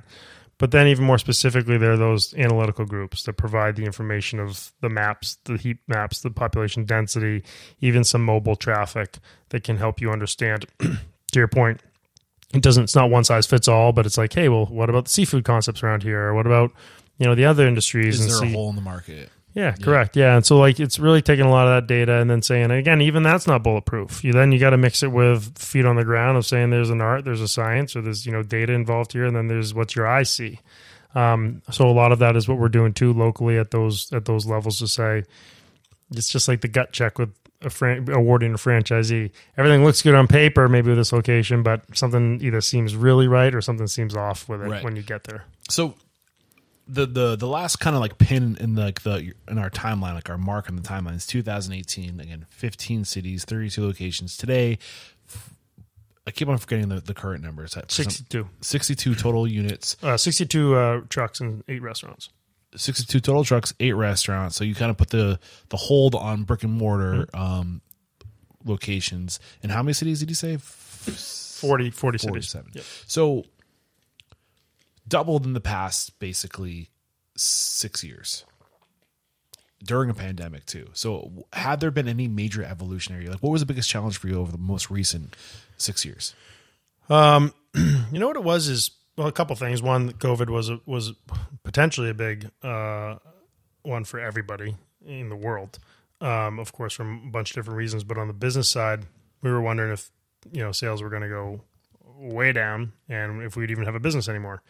What we found was that the food truck, the mobility, in fact, just by the nature of it, it was outside. People could come stand, never mind 6 feet, stand 600 feet from each other if you wanted to. There were no touch points. You weren't as restricted. There was all the restrictions in the inside, like you can't go like so many volumes. Right. We had no restrictions, because we were serving outside. Yeah. So that really went well. So we literally changed our marketing scheme. Instead of saying, hey, we're going to this business park or we're going where people used to be, we found vacant places. We found retail joints that were shut down. We found dirt parking lots in Vegas. Yeah, come sit in your car, sit at a picnic table, stand outside, stand away from people. We also developed and launched a mobile app. So think of Starbucks mobile app, pre-order app. That's what we have. It was ready to launch probably 5 months after COVID, but we expedited it because of COVID happening. Right. And it made things go, wild because people could do everything without touching anything on the truck or an iPad or anything, and it was all on their phone. It made orders even more specific and more So efficient. would the delivery come to wherever the truck was? And you just change your No, address? this is just, like, you could be sitting in your car or driving to us, put your order in on your phone, and it's ready out the back door when you get there. So even if there was a group of people milling around, you could come and go pretty quick. Yeah, Hold your zip in, breath. zip out. Yeah. So that was right.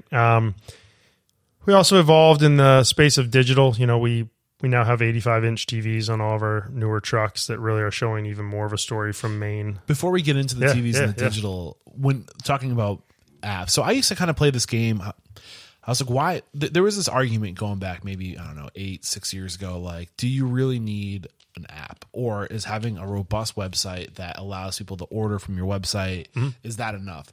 I'm starting to see the relevancy of an app now, that there's so many habits being associated with just the apps are getting so good that it's getting to the point where you can just open the app and like within like the first tap of the app to like checking out, it's like 3 or 4 taps and it's habitual. So like, and there's machine learning, so it knows you and what you want and like the store you're going to. So it does save a lot of, there's a lot less resistance, I think is the word. Well, yeah, you're right. But also think it's even harder for a food truck because like we could be at a lunch from 11 to 2 and we can't just put on our website 11 to 2 on the app 11 to 2. We've got to have like the tech of the pin speaking to the truck to know that if we close early because the event kicks us out, or if we go a little bit later because there's a line of people, we're there till 2:30. They're actually there till 2:30 and people know that. And then it's got to show and follow your truck to where it goes to dinner. And it can't just be that. And oftentimes we'll change locations because something happens, right? This is whatever. There was an event that canceled, so we found a new event. So it's not like you can just stick in the website calendar. It's got to be like up to date to the minute to show people where and specifically where it is within a massive parking lot or a music venue or whatever it may be. So that alone is worth it for us because it's showing you where your truck is physically to the pin, and then you can order from there. I could see you being a good candidate to create a custom app. Like, did you go to a developer and create your own app? Yep, Can you share who you went to, the company that did the work with you, in case we're in the same market? Or like, we're not in the same market. Not in the same market. They're not. Like, I don't think, sometimes it's not one, like you're a perfect example of not one size fits all, right? Like, there's tools out there like Olo or Chow Now or Owner.com that have like we spoke to Olo. Yeah, but they couldn't figure out the truck thing. Exactly. Yeah. So like that's a perfect. Right. I know BevDev, or like there's a company that reached out to me recently that like they do custom. They work with like custom developer. Like if you're a unique concept that doesn't fit nicely into one of these already existing like frameworks, right? Yeah. Bari Vev, is that doesn't ring a bell to me. Also, I don't do this anymore. It's Jameson on our team that does all the tech. It's well above my head. But I remember the group. I actually don't even know the name of the group right now off the top of my head. But they're across seas, and they've been pretty. They've adapted and been pretty flexible with us because I think they've seen that upside. And a lot of those other groups, to your point, in the first conversations, like, oh no, we can figure it out. We're going to be flexible, But then you go down the rabbit hole a little bit and. Matter of fact, it doesn't work with food trucks. So there's a lot of work and kind of nuance and time that's gone into that. I'm trying to find the name because there's this company that reached out to me, and I know they worked with Just Salads, and that was mentioned during the Just Salads episode. Anyway, it's not that important. But really what I'm trying to do with this question is help good people connect with good people. So like if you need something developed, were you happy with the service, and would you recommend them? And I actually have to get that from Jameson, the group, because it's right now I'm blanking on it. But to answer your question about am I happy with them, in the long term, yes. But I think there's definitely growing pains in the beginning because, it might be a smaller undertaking for them, but it's really important to us. So oftentimes you have conflicts there saying, well, hey, we want you to develop these things. And they're like, well, I want you to be bigger, be doing more volume. And eventually we kind of all get there together. So that was a kind of a growing pain that's been really, really good in the last few years. Got it. So let me ask you this, like over the past 6 years, from like the additional growth, the world we're living in is changing. As you scale as an organization, you have different pain points as you scale. Like, what do you want to talk about as far as things that you think you should talk to with the time we have left? Yeah, well, I think, for us, it's, I think we've done the business for the right reason from day one, right? It was a passion project. It was recreating our childhood. And we were going to have one food truck and keep our jobs. And we stumbled upon cash that night that's turned into growth in the business from our corporate units, and then franchising came and we learned another thing. And we developed that and fine-tuned it and honed it in, and now that has been growing and taking off. And I guess my point with that is saying, like, I guess whether it's lesson or thought, is like I'd always try and do business. It sounds so cheesy, but like to do business the right way and for the right reason, because I feel like that's when it comes back to you. You know, I think we've never chased money, be it franchise fees or people that could have afforded trucks but might have buried them, you know, or might have been bad for the franchisee around them or not upheld the quality of the brand. But I think for us, we've just kind of done things methodically in the right way. And there's been some decent growth to your point, but we've chosen the right people. And when we haven't, we've taken it off the chin and said, okay, well, we got to fix this and make it right to keep the culture and the fabric, that feeling that everyone's excited about the right way. And we've done it from the service side and from the food side. So I just think that if you have the opportunity to do the thing the right way, and if you ever have success or you feel like you're on cloud nine, you're not. You'll be knocked down again. Yeah. So hold to those laurels and those standards and those ethics of continuing to do it the right way, because that's what I think kind of gives back. And the other thing for us is that because we kind of started with literally no expectation, we took the leap and we knew we had to make it work to create a little living for ourselves. But that's the excitement still 11 years later. People kind of ask, well, why are you still doing it? You know, like, what's next? Or what are you going to, like, no, this is what's next. Like our next thing is more cities with the trucks, more growth in the restaurant that we kind of stumbled on in the beginning. You know, our e-commerce business where we ship out of Maine nationwide is a huge business. It's smaller for us, but it's got to grow. So those are the things that are the excitement that comes with that. Isn't just saying, oh, Cousins Maine Lobster's opening this city. Like, that's humbling. But it's knowing that because of these cousins that are opening up, we're creating more jobs from our corporate staff, and we're creating more promotions and raises and whatever it may be, because we're growing and we try to give back to our team and grow our team. Be like, wow, this is special and it's cool and it's happening. This person's great, and they're adding. They have a division in the business now that we never had a year ago because we got large enough where it can support a marketing person or whomever, and that's fun because you create some, I don't want to say change, you create some opportunity for people and ourselves and our franchisees. And that's been one of our biggest growth modes, is internal growth of the franchisees. You know, the current franchisees we have say, I want a new market, I want another unit, I want a restaurant.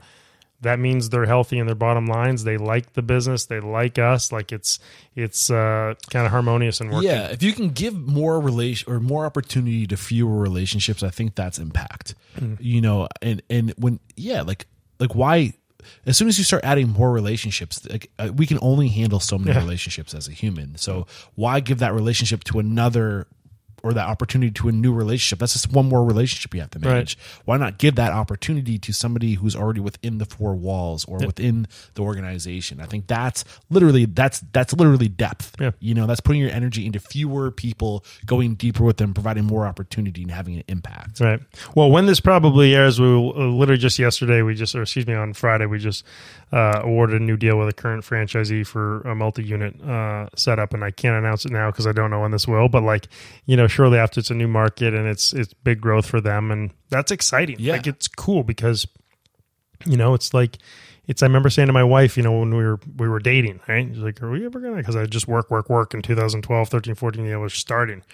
We didn't really do much in terms of like going out for dates. Sometimes I didn't see each other all the time, and I'd be like, but I got to get from one truck to two, and then we got to get from 2 to 3, right? For financial reasons to go do things, but also to have a little bit of freedom where you feel like, okay, I can take like one day a month and go out to dinner with you and like turn the phone off.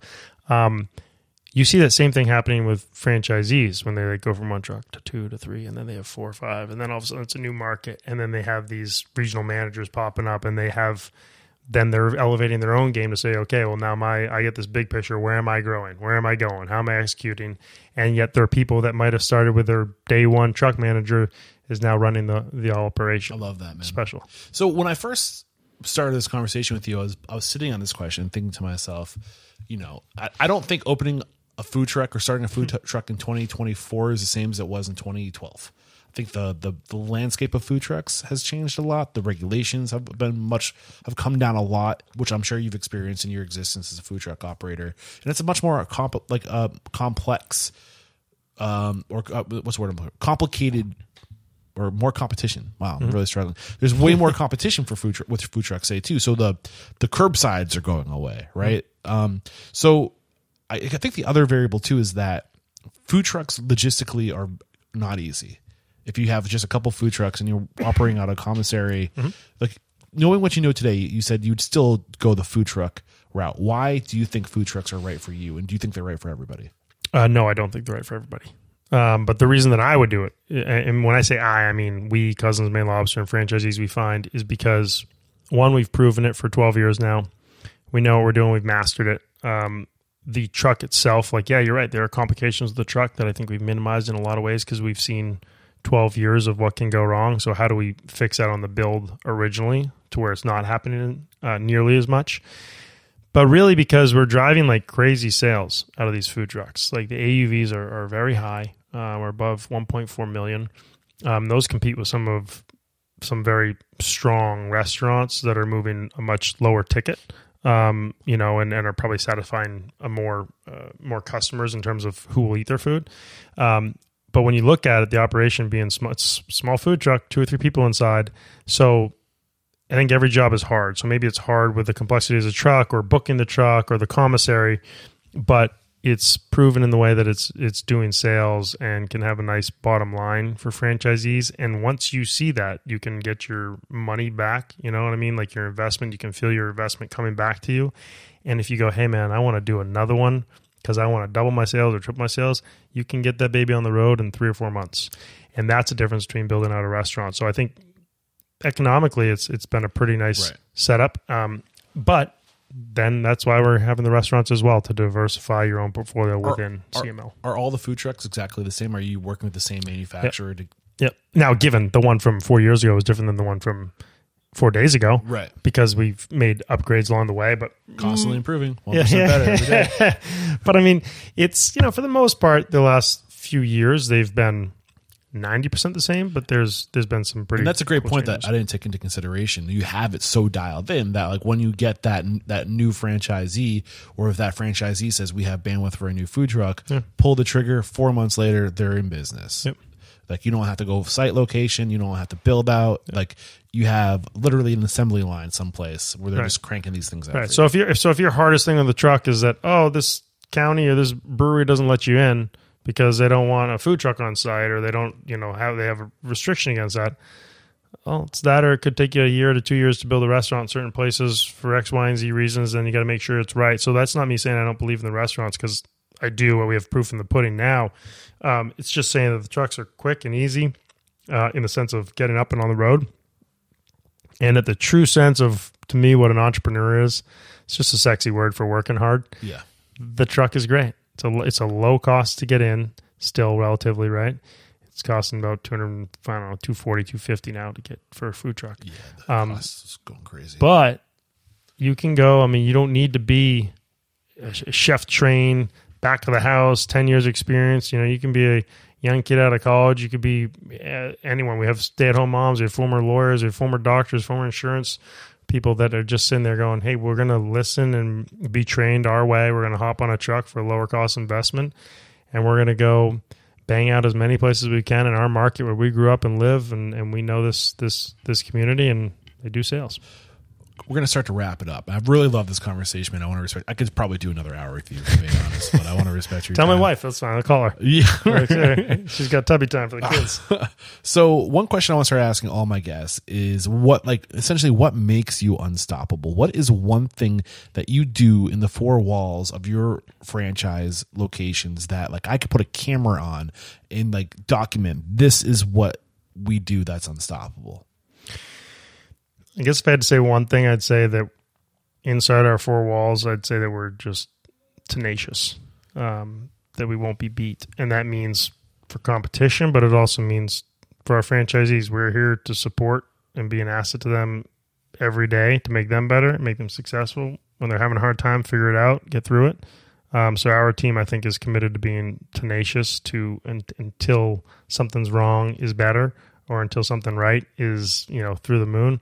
That's kind of what I think we bring to the table to make sure we're always supporting and making everyone and ourselves better. I love that. The mission statement of Restaurant Unstoppable, I always try to echo it as much as possible, is to change the world through inspiring, empowering, and changing the restaurant industry. So on that note, I believe that if we're going to execute this mission, it's going to start with one owner at a time, transforming one owner at a time. So how have you personally transformed? Who's the Jim today versus the Jim back in 2012 when you were first getting started?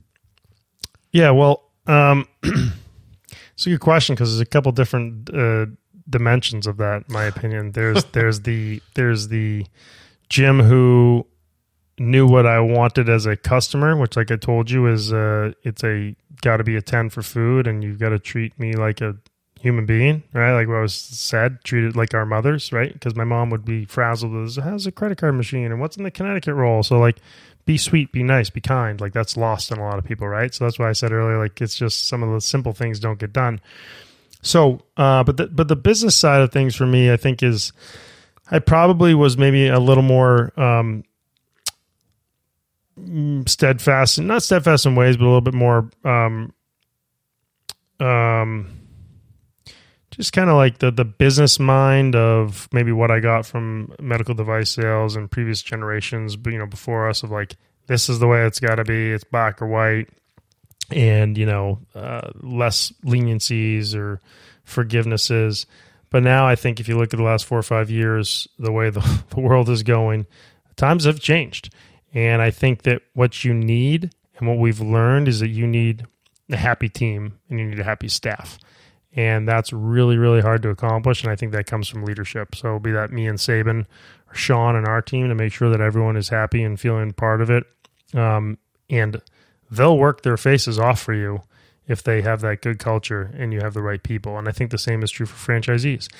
When our franchisees had hard times with staffing or payroll and they couldn't go out with the truck because they didn't have people to work, it wasn't about staffing or payroll, and it wasn't about their hourly pay. It's usually about the owners. And do you like who you're working for?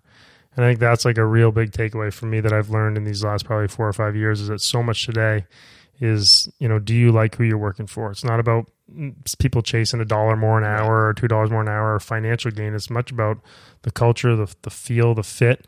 That's what motivates them to work and care and kind of bleed the business. At the end of the day, we're humans, and we are tribal and we need other people to survive. Yeah. And money is great, but at a certain point, you will never get enough of it to be but relationships, we know, make people happy. It's powerful. Great. This is the last question before we have you call somebody out. But if you got the news, you'd be leaving this world tomorrow. All the memories of you, your work, and your restaurants would be lost with your departure. With the exception of 3 pieces of wisdom that you could leave behind for the good of humanity and your legacy, what would those 3 pieces of wisdom be? Well, I would say have humility. 1. Yep. I would say be fearless. 2. And I would say never stop learning. 3. This has been a lot of fun, Jim. Who do you respect and admire? Like if I got them on the show to do what you did for us today, that's an episode you'd absolutely be tuning into. Yeah. Well, the person that comes into mind who's been a friend of ours for a long time and a huge impact on our business is Kat Cole. She is Focus Brands? Focus Brands, yeah. Well, formerly, she is now, I think, president and CEO at AG1. Yes, but was her story starts as that's Athletic Greens, right? Athletic Greens, yeah. But she, her whole real claim is starting as she's on my Hooters radar. waitress. Oh, really? Yeah, because that's kind of how her. When she was, I think, 17 and 18, how she got her start in the restaurant industry, in the space, and how she quickly rose in the Hooters ranks. In the management side and executive side, and just a wealth of knowledge. And it's funny because, in our early years, we would be on the phone with her too much. Or she'd be like, guys, just, not just listen to me, but like, we've talked about this before. This is the way this is the way you do it. You got to it's kind of that growth, that little kind of creating that muscle, that franchise muscle. And she helped us develop that muscle a lot.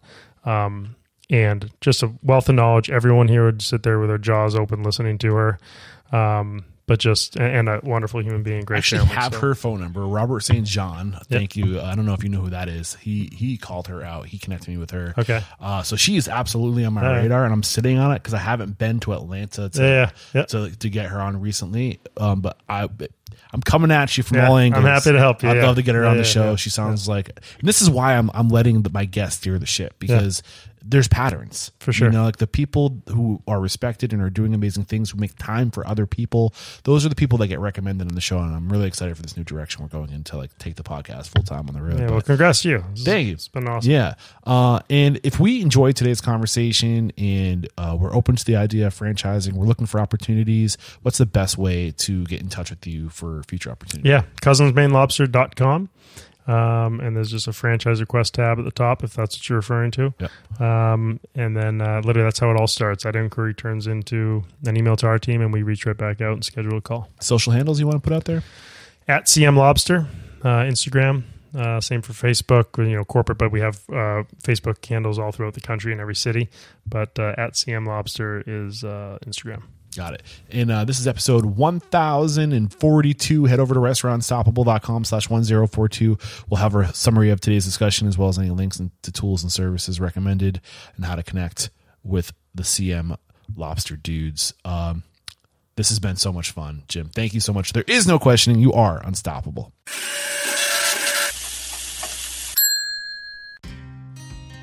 There's another episode wrapped up here at Restaurant Unstoppable. Special thanks to our guest today, Jim Tselikis, for coming on and being an inspiration. Awesome stuff out of today's conversation. And if you're enjoying this podcast and you want more content just like this, man, we need your support, and it's going to be worth supporting because we're going to be doing some amazing things in 2024. So the goal has always been to be an on-site, in-person podcast, and we've been doing that consecutively over the past year and a half to 2 years. But going forward, I really want to take it to the next level.